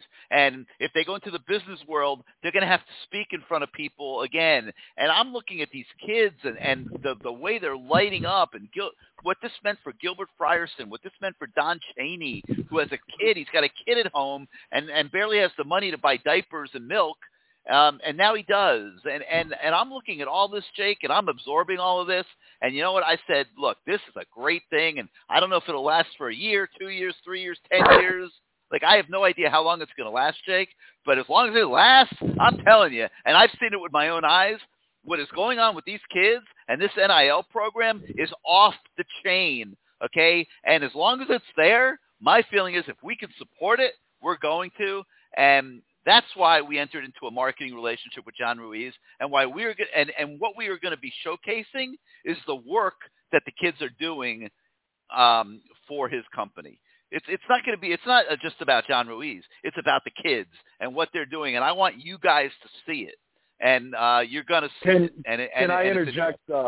Just so a couple of things. First thing, I hope to God any bad thoughts I have with this are dead wrong, because I love what he's doing with them, and I like the idea of teaching these kids. Nothing like hurts me more. I mean, I'm not losing sleep over it, but like when I see Clinton Portis, probably made $100 million in his career, and you find out he's broke. I hate seeing guys like that, because all the success they had kind of goes down the tubes and then back to square one. So I love what he's doing there. And I said, I hope to God I'm wrong. I really this isn't something I'm not bringing this up because I want to destroy John Ruiz or anything. It's just there's some things I find fishy, like when I went on, because I went and checked out the LifeWallet website. I'm like, what's this all about? What's going on? Admittedly, that's not $1 billion website. That's not United Healthcare. That looks like a website you paid $500 to have put together. I wouldn't I clicked through it. I wouldn't put my financial information on it. So I'm just I just have questions there. The guy comes out of nowhere, and and to your point, everything he's doing, I believe that, and I believe that this is impacting a lot of people's lives. But they've gotten check number 1 at 12. So 3 months down the road, if this rug gets pulled out from under him, this deal doesn't go through. These kids were counting on this and they were planning for it. That's a bad look. That's all. That's my thought, at least. And again, like I said, I hope to God I'm dead wrong. I would love nothing more. I hope this guy for the next 10, 20 years is a huge benefactor. He's our Phil Knight. But it's just a lot of the rules of the playbook, most of the guys kind of play behind the scenes. Phil Knight maybe a little not, but the Moss brothers and Marcus Lemonis and all those guys, they kind of operate, in the shadows, so to speak. And, you don't tend to see guys looking for all this big publicity. Everybody's got different styles, Jake. Everybody's got different styles. Everybody's got different personalities. This guy is brash. He's unquestionably sought attention along the way, and that rubs some people the wrong way. Some people don't like that. Some people are jealous. Some people are threatened by it, and everybody's entitled to all their different reactions. That's part of being a human being. Everybody reacts to everything differently. I'm just telling you, I've seen what he's doing with my own eyes, and I think he's going the extra mile to make it legitimate, that he's not just handing money to the players. I think they really are doing, and I'm going to put it in quotes, work, because everybody will define that differently. Some people think work is different things and whatever, and that's up to the individual opinion holder. But I think he's doing everything he can to make it a legit, productive program for these kids. And because there's so many people that doubt it, everywhere that they go and everything they're doing, it's all being recorded. So that if anybody ever questions the legitimacy of what he's doing, it's all documented and recorded. As I'll tell you, I hope this is one, looking down a year, 2 years, 5 years, this is one I will say I hope I am so dead wrong on it, and my thoughts were entirely misplaced. I would be very happy to be entirely wrong on this one. So I hope you are entirely right. Well, I'm not saying I'm right or wrong. I'm just commenting on what I've seen with my own eyes. I mean, I see kids really benefiting from this in every way, not just financially, but culturally. Business, they're learning about business. They're going to be learning about what to do with their money and how not to blow it, things like that. This is more than just, hey, I'm sending you a check every month. All right, Jake, let me let you run. Let some other people get on. I hope I answered your question. Good stuff. Appreciate it. Yep. If you have any more questions, just post them on the message board. I got you covered. Will do. Have a great night, Jake. All right, Matt Shodell, I promised you an hour, so we're at that point. So before we let you go, give us your closing thoughts going into National Signing Day. Oh, I'm surprised you didn't want to ask me about John Ruiz. I thought that was going to be my big moment. But listen, that guy actually was he made some good points. I mean, the SPAC he mentioned, you didn't even mention the SPAC, but SPAC is something a lot of people don't know about. It's basically a way to keep finances private instead of going public, which, is a little bit of a red flag for some companies. But yeah, Gary, you're a trusting, nice person. I'm a New Yorker. That's the difference. So that's why, for those of you who watch Good Morning CaneSport, that's a little. No, why I'm usually skeptical. But I mean, I've just seen it with my own eyes, and look, you can't predict the future. Like, we don't know what's going to happen a year from now, 2 years from now. I mean, people have highs in business, they have lows in business. I mean, listen, the guy seems like he's doing great things for Miami. So as long as he keeps doing it and follows through on his word, I mean, this is great. You can't do anything but admire the guy for that. So, and there's no signs right now that that's not going to be the case. So everything looks good. But yeah, I mean, there's obviously, and I both have heard some red flags, but those are from the past. I mean, everything right now seems really good. I mean, the guy's an attorney, Matt. He's an attorney. Right. He's been a business guy for a long time. When you're in business and you're in law, it's not all hunky-dory. There's winners and there's losers in every case. The losers are pissed. Everybody in South Florida is not John Ruiz's best friend. I mean, right. And I mean, we had people tell us how, what you mentioned, the Homestead deal where he reneged on a stadium that he was supposed to pay for. Then you hear how he was foreclosed on. I mean, you hear these things that happen, and it's like, what? It doesn't make any sense, because you're at his house, you're living in his basement, and he's got yachts in the back. He's got a beautiful house with a giant pool, right? I mean, it's like, how can it doesn't match up to what people tell you. So it's super weird, but it seems great. I've been super impressed by every interaction and everything I've seen from John Ruiz. Now, it seems like it. Listen, until he proves otherwise, there's no reason to doubt him right now. I mean, exactly. From the past. Yeah, and I'm not going to judge him based on business deal he had with somebody in Homestead 10 years ago. That's not my business. Right. Like, you know what I'm saying? I'm judging him. A guy who's doing this for Miami Hurricane players, you have to give him the benefit of the doubt until something happens.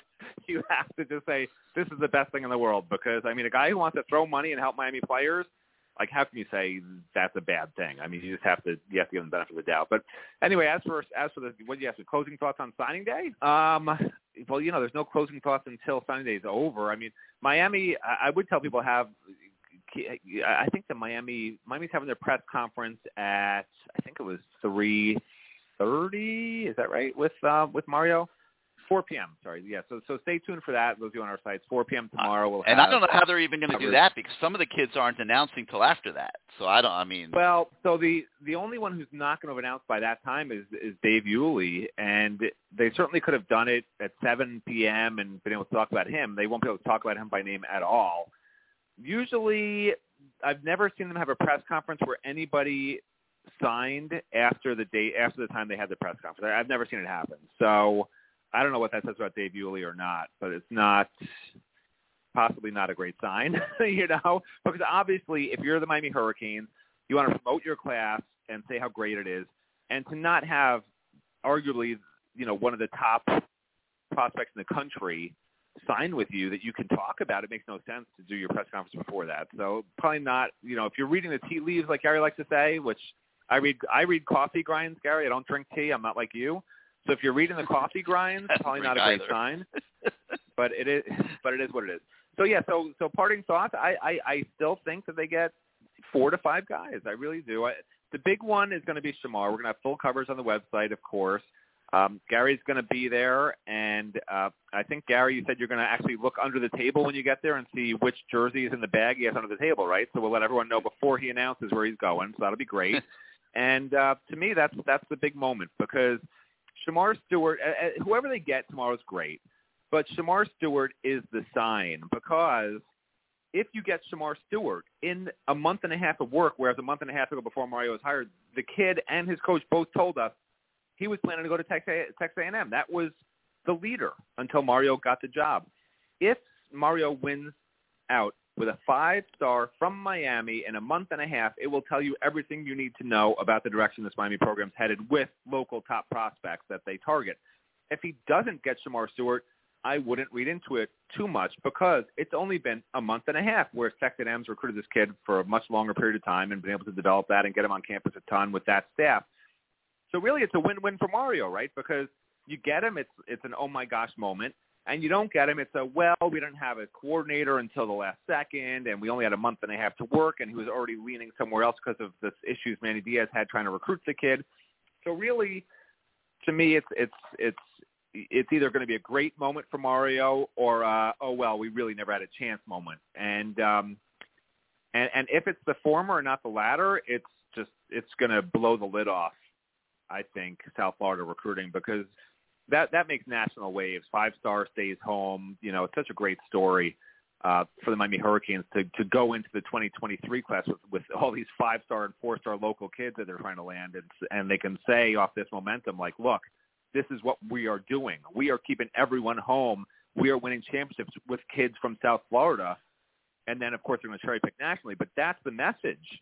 And Manny Diaz, I know you don't want to hear his name, Gary, he who can't be named, whatever you want to call him, his thing was, we only want to get kids who are going to come here. We don't want to have losses on signing day. We don't want it to look bad on signing day. And they would recruit lesser level kids. So kudos to Mario for going hard after some of these guys that he's trying to get. And if he doesn't win out on signing day, fans are disappointed. Oh, well.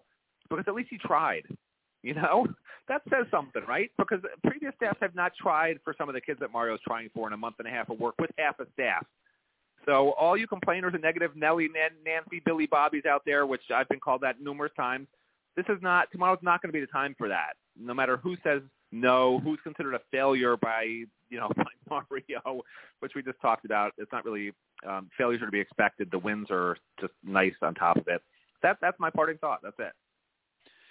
Yeah, and it means a lot. You're right. And it means enough to hire a defensive coordinator the night before signing day, and that's what he did. So wish Kevin Steele luck in his efforts with Shamar Stewart tonight that we know are going on. And Matt, thanks for making a cameo here on in the war zone that we call CaneSport Live. And I guess we'll talk to you first thing in the morning.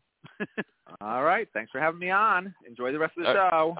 All right, Matt, thanks for being part of it. All right, 563-999-3550, 563-999-3550. You hit the 1 on your keypad if you would like to come on the show. Let me see where I'm at here. Let's go out to the 205. You are live on CaneSport Live. Hey, Gary, how's it going? Doing good. Who's this? This is JC4 in Birmingham. What's up, man? How you doing this evening? I'm doing good. Got a couple questions for you. So if you're in the Texas A&M camp, what makes you feel good about Shamar Stewart coming? Like, because I just don't get the hype with Texas A&M.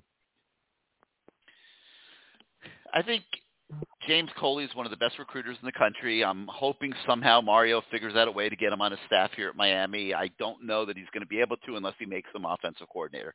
But James Coley is one of the best recruiters in the country, has been for many, many years, and is great, knows a million people, is great with relationships. And he did a very good job early with Shamar, and they got him to College Station several times. And once you're there, and I could speak from experience because I actually was there over the summer. I went there for a business meeting, and I actually went to visit James Coley while I was there, and I got a tour of all their facilities and everything, which I like to do whenever I get a chance because it gives me good knowledge and it gives me a good frame of reference as to what the other people have. We're always talking about facilities here at Miami, and I wanted to see what they had. And it wasn't just about what they had. It was about what they were getting ready to do, too. And they have a lot of money out there, and there's a lot of booster support, and they have taken this NIL thing and run with it. There's a lot of NIL support out there. A lot of their corporate support is getting behind NIL. And it's just a well-run program with Jimbo now as the head coach, and they did a good job recruiting Shamar. And Miami was always there, but quite honestly, I mean, putting Manny and the program level that it was being run at up against what was going on at Texas A&M, it just wasn't a comparison. And they got their claws into Shamar. And now you have Mario coming in here and in 7 weeks trying to, declaw Texas A&M and get those hooks out from Shamar and get him to come to Miami. And it's turning out to be a tougher battle than I thought it was going to be. I've been, thinking by now that Shamar would be locked into Miami, and I don't think that's the case. I think they're fighting tonight, right now, as we're sitting here talking.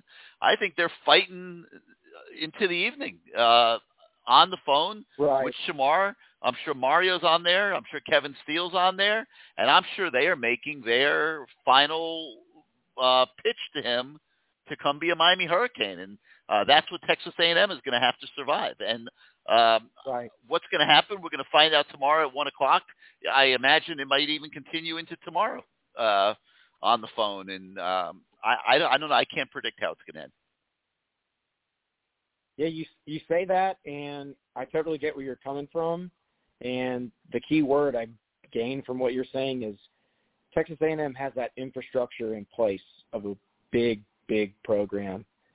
But you have to believe that, despite the fact that Miami doesn't currently have that in place, that they're pitching to Shamar that they will have that in place. And once that's in place, there are national championship ceilings at Miami. And with all that in place at Texas A&M, they're still finishing third, fourth, fifth in their division year in and year out, because it's not like Alabama's going anywhere or Georgia. And they lose games to Auburn. They lose to LSU. And you could negative recruit Miami all you want, but things from a program perspective are certainly on the upswing from an infrastructure and facilities standpoint. You say yourself, John Ruiz is going to put together this NIL program that's going to be competitive with any other school in the country. So if that's your concern, that should be eased. I understand that Texas A&M and some of the schools in the Southeastern Conference, I live in Birmingham. SEC headquarters are downtown. They get some more protection from the NCAA than programs like Miami, who have to be very ticky-tacky and play by the rules. Otherwise, they get their hands slapped.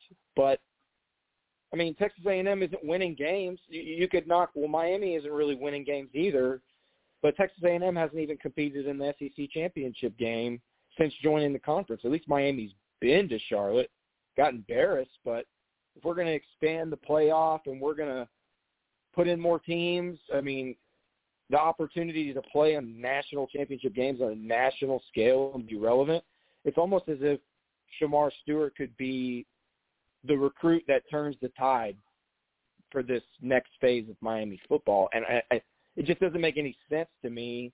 I mean, clearly I think there's some foul play going on in their camp, but I just don't understand the hype. I mean, what are your thoughts on all that said? I just think they've done a good job recruiting them. You know, they've gone against everybody. I mean, Shamar went everywhere. He went to Ohio State. He went to every school around. And Texas A&M emerged from that as the leader. Even Georgia, which just won the national title, it hasn't been able to get a leg up on Texas A&M or Miami. So, listen, I mean, Miami's given it its best shot. Like I said, I'm sure Mario and Steele are fighting into the night here tonight, probably into the wee hours of the morning, and with the intent of not taking no for an answer. And we'll see what happens. We'll find out tomorrow at 1 o'clock. No doubt. I got another quick. Speaking of Steele, I think it's an A+ hire.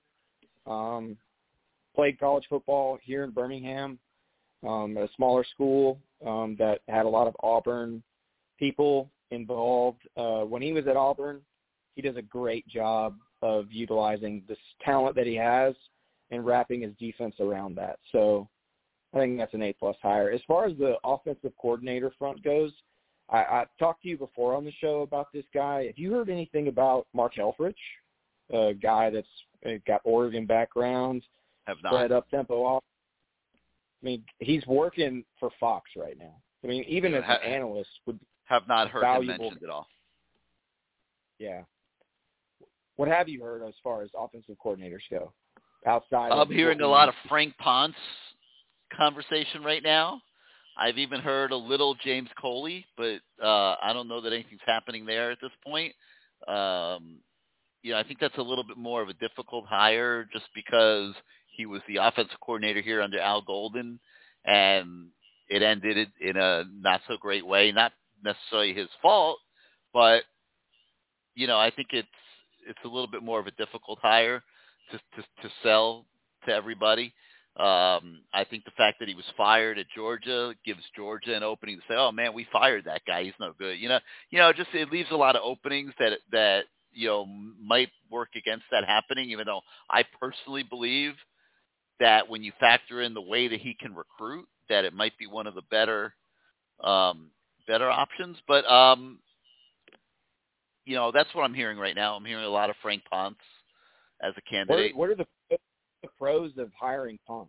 Because I think that would be a downgrade from Brett Lashley, and Brett Lashley is a truly a upper tier offensive coordinator. That's why he's a head coach now. Yeah, do you think that Ponce would be on par, or would it be a step down? We don't know, because there's just not. He doesn't have that kind of sample size. He doesn't have that kind of track record as a coordinator at the upper tier of college football. I mean, I don't want to sit here and down talk him for no reason. I mean, I don't know. He doesn't have the same level of experience as like a Coley, for starters. I don't know who is making themselves available to Mario right now. Like, who is he picking? Who is he picking between? I don't. It's hard for me to answer that question. I mean, I'm not going to sit here and say Frank Ponce isn't good enough because I don't really know. Like, I haven't. There's nothing for us to judge by. Right, and personnel goes a long way in calling offense. There's no doubt. No question about it. No doubt. Personnel goes a long way.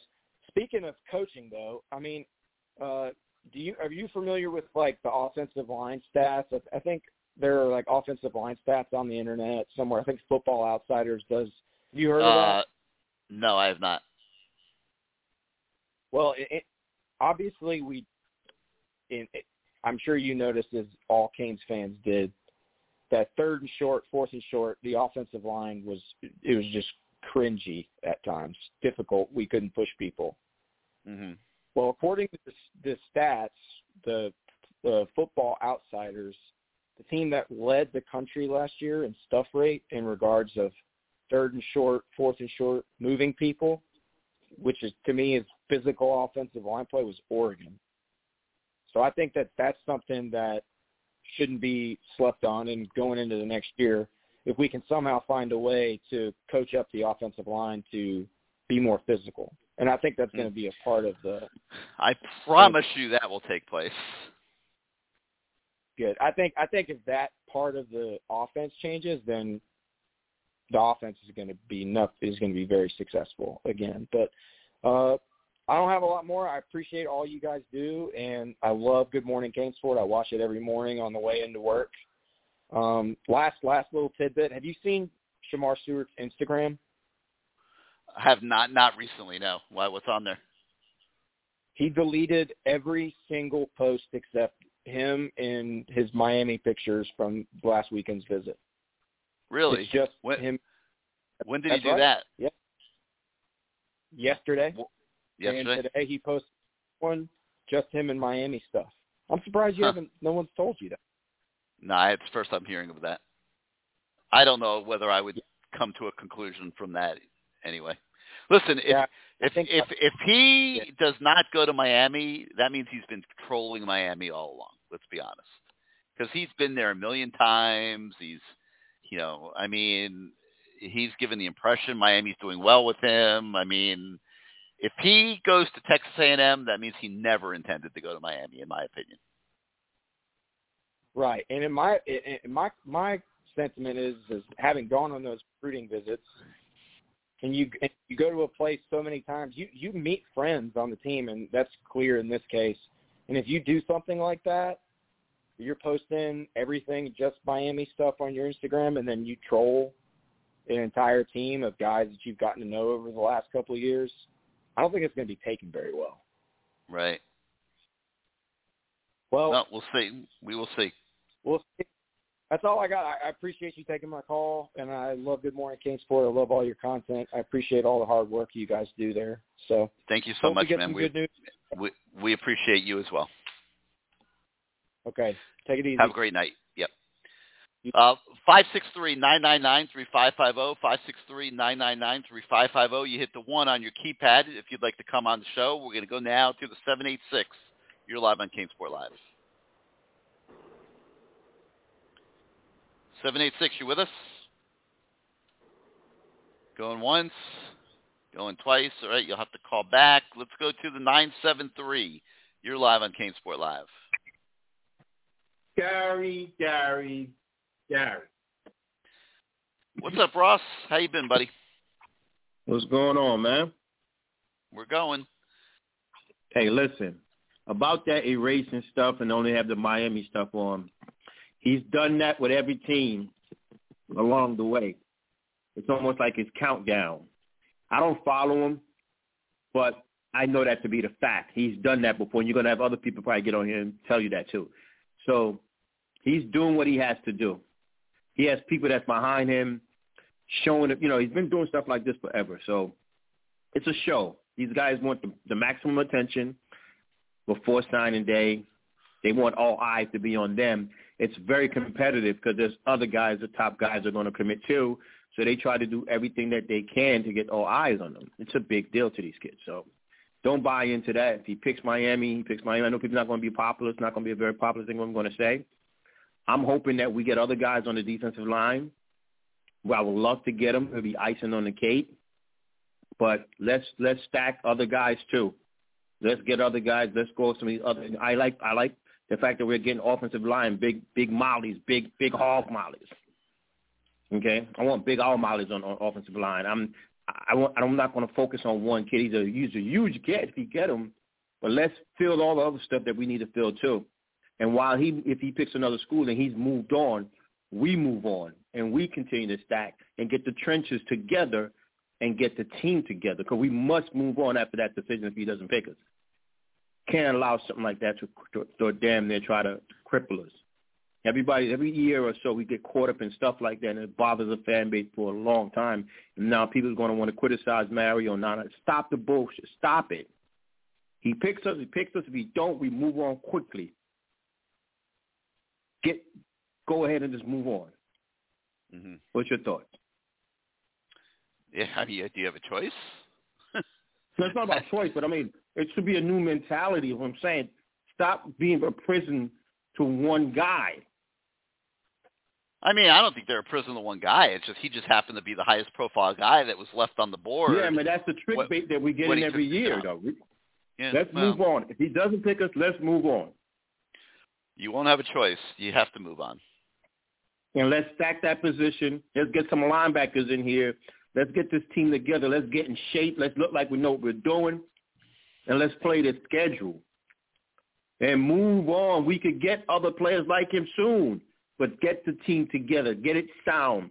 Get that foundation and culture together. Let's get that. Let's fix that. Let's fix that. Mario's on his own time. He's not on your time. It's a new ball game. Got to agree with you on that, Ross. Put me on hold. I'll holler at you. All right, everybody, man. what's up? All right. Thank you for being part of the show. Let's go to 318. You're live on CaneSport Live. Hey, what's going on, Gary? You know it's this Port City Cane over here. What's up, Port you City? You didn't come to visit me this year. You didn't come to visit me this year. Love you, but I hope I never come to visit you again. Hey, look, man, if you do, then just visit me as a friend and not as a guy. Yeah, okay. Right? Yeah, as long as it's not for the bowl game. Yeah, it is. But I want to say this. No, I'm kidding. I enjoyed your town. Your town was cool. Okay, but let me say something. Shamar Stewart is a unique talent. I mean, to make no mistake about it, this ain't about a guy that's rated high. It's just when you got those kind of guys in the New Day defense, man, you kick that guy on them passing downs, you kick that guy to that defensive tackle, and he has a mismatch against any guard that you put in. He's different from Najee Kelly. Najee Kelly is a great talent. Cyrus Mouse is a great talent. But he's ready right now. And then the thing about it's an immediate impact. And when you got those kind of guys, because really the football is a line of scrimmage game. It's a line of scrimmage game. It's about three things: pass throwers, pass rushers, and pass protectors. And when you got those guys, you got them. I sure hope that things turn around because he's a unique talent. He was different from Marvin Jones. He was different from Nigel Lee Kelly. He was different from the rest of those guys because the rest of those guys weren't actually grown men yet. This is a grown man. You can see him in a rotation immediately because he's physically ready to do it. You know, and that's the reason why, you know, if you don't have a franchise quarterback that's at stake, guys like Shamar Stewart or that prize, because even when you look down the rest of it, it's not guys that's really like that guy. It's just not. I mean, 6'6", 272 as an incoming freshman. I mean, that is something that's unique. And the one thing about it, if you got a guy like Shamar Stewart, especially on those passing downs, when you can come in with your best pass rushing package and have him as a defensive tackle, I mean, he's just like DeMarcus Lawrence to the Dallas Cowboys. He's just unique. When guys like that get on the field, your defense create more turnovers. They limit how many yards going to be put against them in every play. And I think he's all that. But the only thing that I feel like is this right here is just that I wish, and this is my only qualm that I have with Mario is I just didn't want, he seemed like to me he got in a fight with his hands tied behind his back, that he really needed a full staff to be able to pull this thing off in the number of weeks that it did. I'm not saying whatever his timetable is his timetable, but, you know, he really needed a full staff in place. And some of the time I think what's lost but between some fans is when you hire offensive coordinators and defensive coordinators, many of them in their negotiating, they want some of those slots taken by their people. And that's the reason why you have these holes, because they may, when you're going out the high-profile guy, that guy might say, I want the linebackers guy to be my guy, or I want the wide receiver guy to be my guy, because that's the same way with Red Lashley. Red Lashley came in, and it was a couple of guys that Manny gave him the latitude for him to hire because they want their guys. And you can't just fill those slots, and then all of a sudden that you kind of box your offensive coordinator and your defense coordinator in, because they really want to have some familiarity on those sites. And I think that's a tough thing. I really wish we would have went ahead on and just had a full staff. I think it would have really helped. It would have lended some clarity, because, you know, you got to know what you're selling, no matter what. You got to know what you're selling. Here's my question, Port City. Let's say he had a complete staff. Does it change anything? Like, who would they be getting what would have changed? Well, I think what I'm saying is that if you don't have a full staff, what I mean by it is it kind of limits, to me, because a lot of these people had the layers of staff there, layers that you can drive it home a lot better. You know, you drive home. It's just like, it's the same thing with what you saying with Shamar Stewart, with him saying that this is what I can do with you. Because that's the same thing Matt Shadell said. What can you do with this kind of talent? What can you do with me? And if you got a full staff, you can say, this is what I can do with you. And when you come back in there, then it's not just that, but you're not right now, because you're at the tail end of 2022, you're really projecting in 2023 too. So you're trying to, all of that, like you're on the clock for 2023 too. So you're trying to get, if you got a full staff, then you're still, you know, getting in there, getting into your 2023 guys and having more hands on deck to deal with a lot of these, because it's the same thing with Shamar. Shamar different from Nigel Lee. He's different from Cyrus.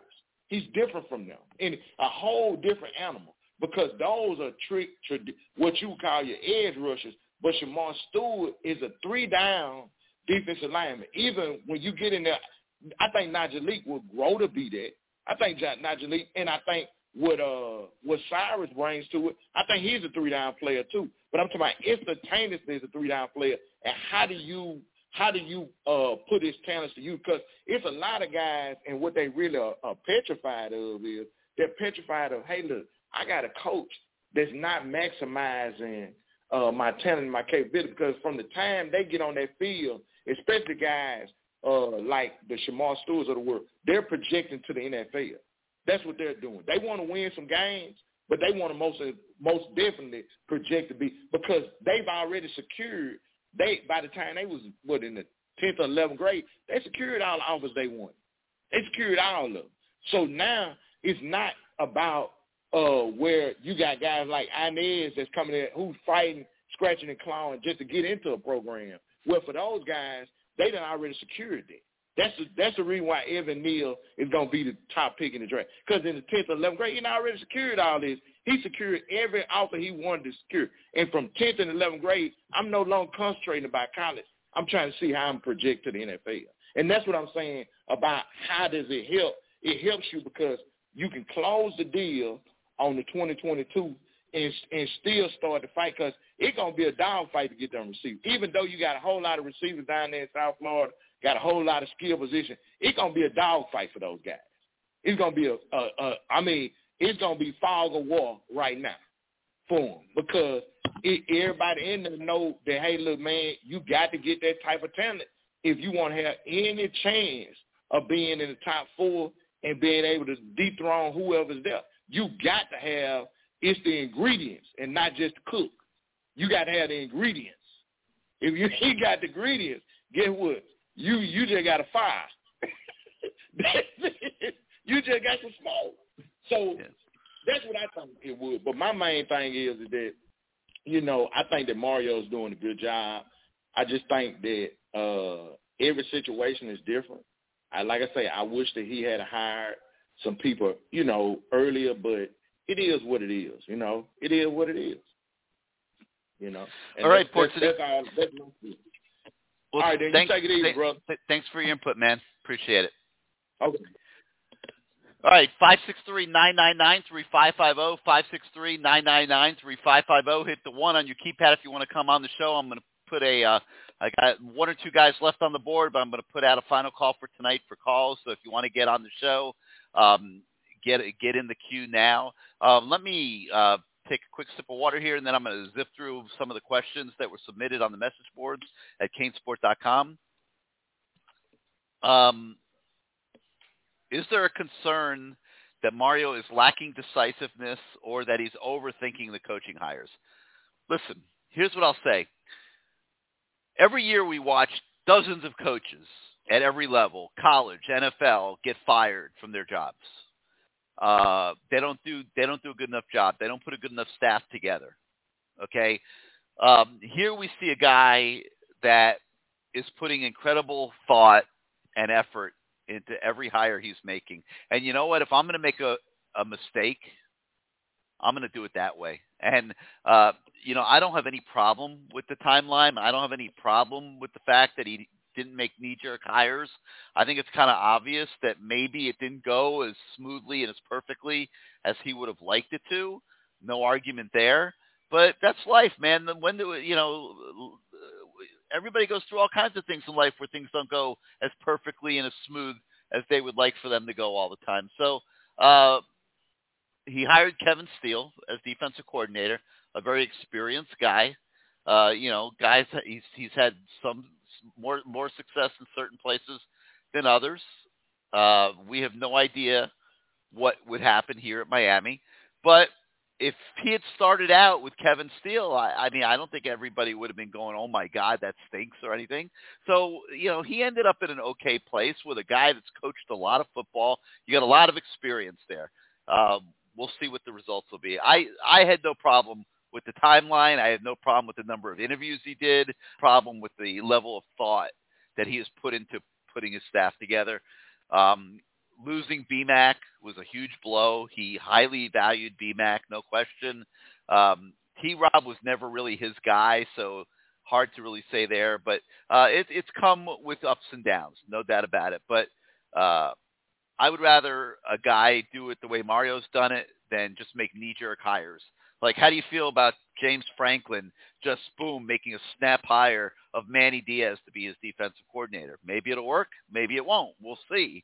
But would you have been happy if Mario made a snap hire like that?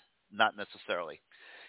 Is the optimism and excitement of the fan base setting Mario Cristobal up to be perceived as failing? It might be in the short term. In the long term, no, absolutely not. He's going to fail or succeed based on the level of program that he could put together and based on the results of that program. And it's not going to matter whether the fan base is excited or full of Debbie Downers. It's the results are going to speak for themselves. And so we'll see what happens tomorrow. We'll see what the reaction is. Maybe the expectations are setting him up to be perceived as failing. If, for example, he does not get Shamar Stewart, if he does get Shamar Stewart, it's going to be a great success. So we'll see what happens. Any chance of James Coley and Ponce as a co-OC situation? I don't know that I see that. I don't see Coley going for that. I would be shocked if it played out that way. I think it would have to be one or the other and not both, but we'll see. When is the spring game? Okay, I'm going to have to look at a calendar real quick. It's going to be that middle Saturday in April, as it often is. I think you're going to see spring practice. April 16th, that Saturday, is when I believe the spring game will end up being. I think spring practice will start in March, probably that weekend of the 6th or something. Then I think they'll take a week off for spring break like they always do, and then they'll come back for the final 3 weeks of spring after that, with everything concluding on that Saturday, April 16th. I'm being asked to comment on the latest staff defections of T-Rob and McClendon. I think I've already kind of done that. The deal with McClendon was his family really wanted him to be in Georgia. They, the thing that we don't see, I mean, I see it a little bit because I'm closer to it, but is the toll that these coaching situations and responsibilities and everything take on families. And these coaches are on the road all the time. They're working 12, 15 hours a day year-round. They don't spend a lot of time at home. It comes at a lot of wear and tear to a lot of the wives who are raising kids, in some cases almost as single parents. I mean, quite honestly. I mean, they're obviously not single parents, but coaches just aren't home a lot. And now you're asking the wives to move every couple years. You're jerking the kids from school to school. They're having to remake friends all the time.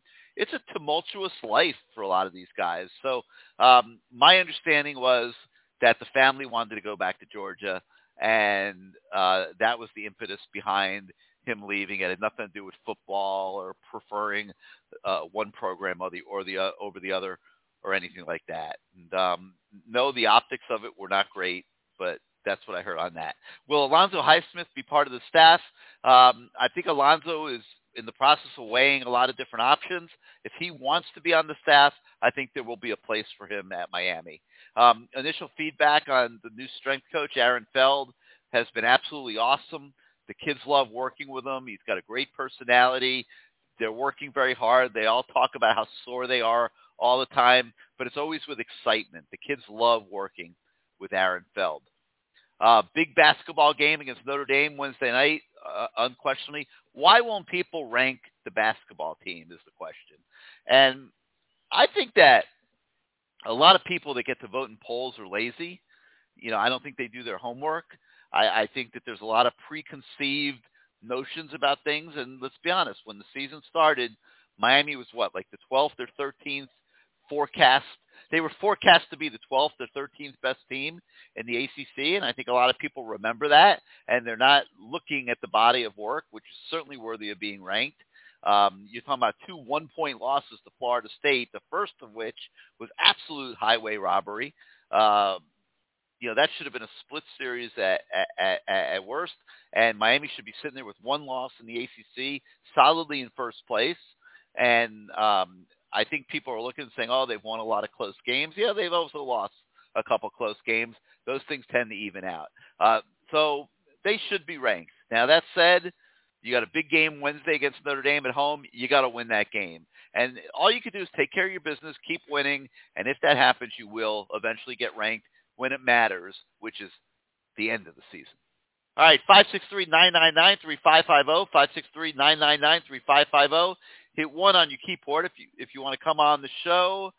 Let's pick this up with the 386. You're live on CaneSport Live. Hey, Gary. Didn't know you was on tonight, but I appreciate you taking my call. No sweat. Who's this? This is Will. What's up, Will? All right. A couple of things I want to ask you about may have already been talked about. Like I say, I came in late, but my first question we'll have the podcast up real quick here tonight, so you'll be able to go back and listen if you want. All right. One of the things I wanted to ask you about was who are the early enrollees were. Oh man, you. Let me try to think. I'm gonna go through the list, and I'm gonna tell you who I know are early enrollees. If I make a mistake, please don't hold me to it. I know Cyrus Moss. I understand. Cyrus Moss is here. Jaleel Skinner is here. Kamari Rogers is here. I don't believe Nigel Leak is here yet. Wesley Basaint is here. I don't believe Isaiah Horton is here yet. Ja'Cory Brown is here. I don't believe Jaden Harris or Markeith Williams are here yet. If I made a mistake there, don't crucify me. But no, I understand. I understand. So you named 4 that was already there. Yeah, there's a bunch of them that are already there. A lot of the key guys. Okay. Yeah. Okay, my second question is that the defensive lineman that transferred in from USC, is he an end or a tackle? He could probably play either. He could play both. And might play both over the course of the season. He's the kind of guy you might put at end on first down and play him at tackle in passing situations. You know, we got to see. You know, Jake Lickenstein has to prove himself. Okay, he's got good skills. He's got a lot of ability. The scouting report I've gotten on him is he doesn't always play hard enough. That's got to change here at Miami. Okay, the effort play to play can't be in question. Nobody's going to expect him to go 60 snaps. Okay, they're going to have a rotation. He's going to have a role, and when he's on the field, he's got to play 150%. And if he does that, I think he'll be a great pickup. Gotcha.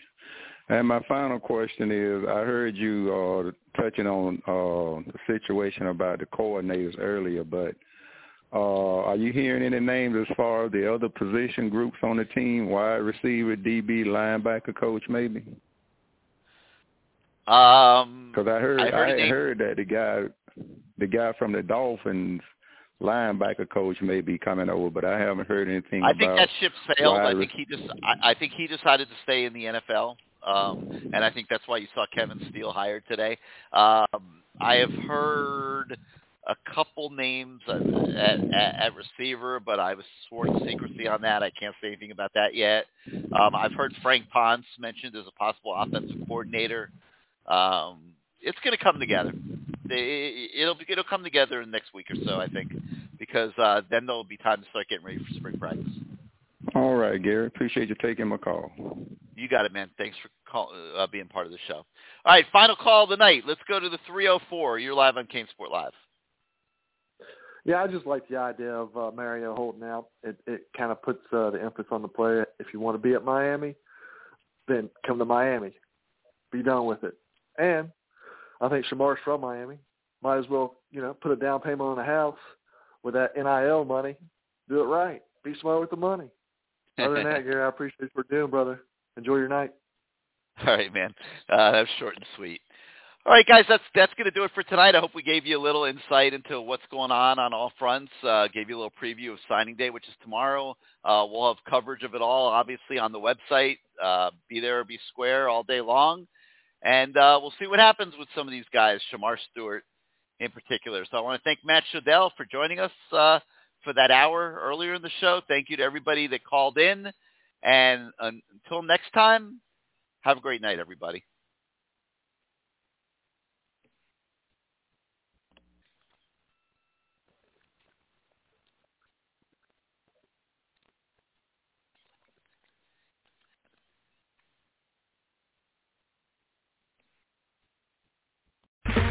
Okay, round 2. Name something that's not boring.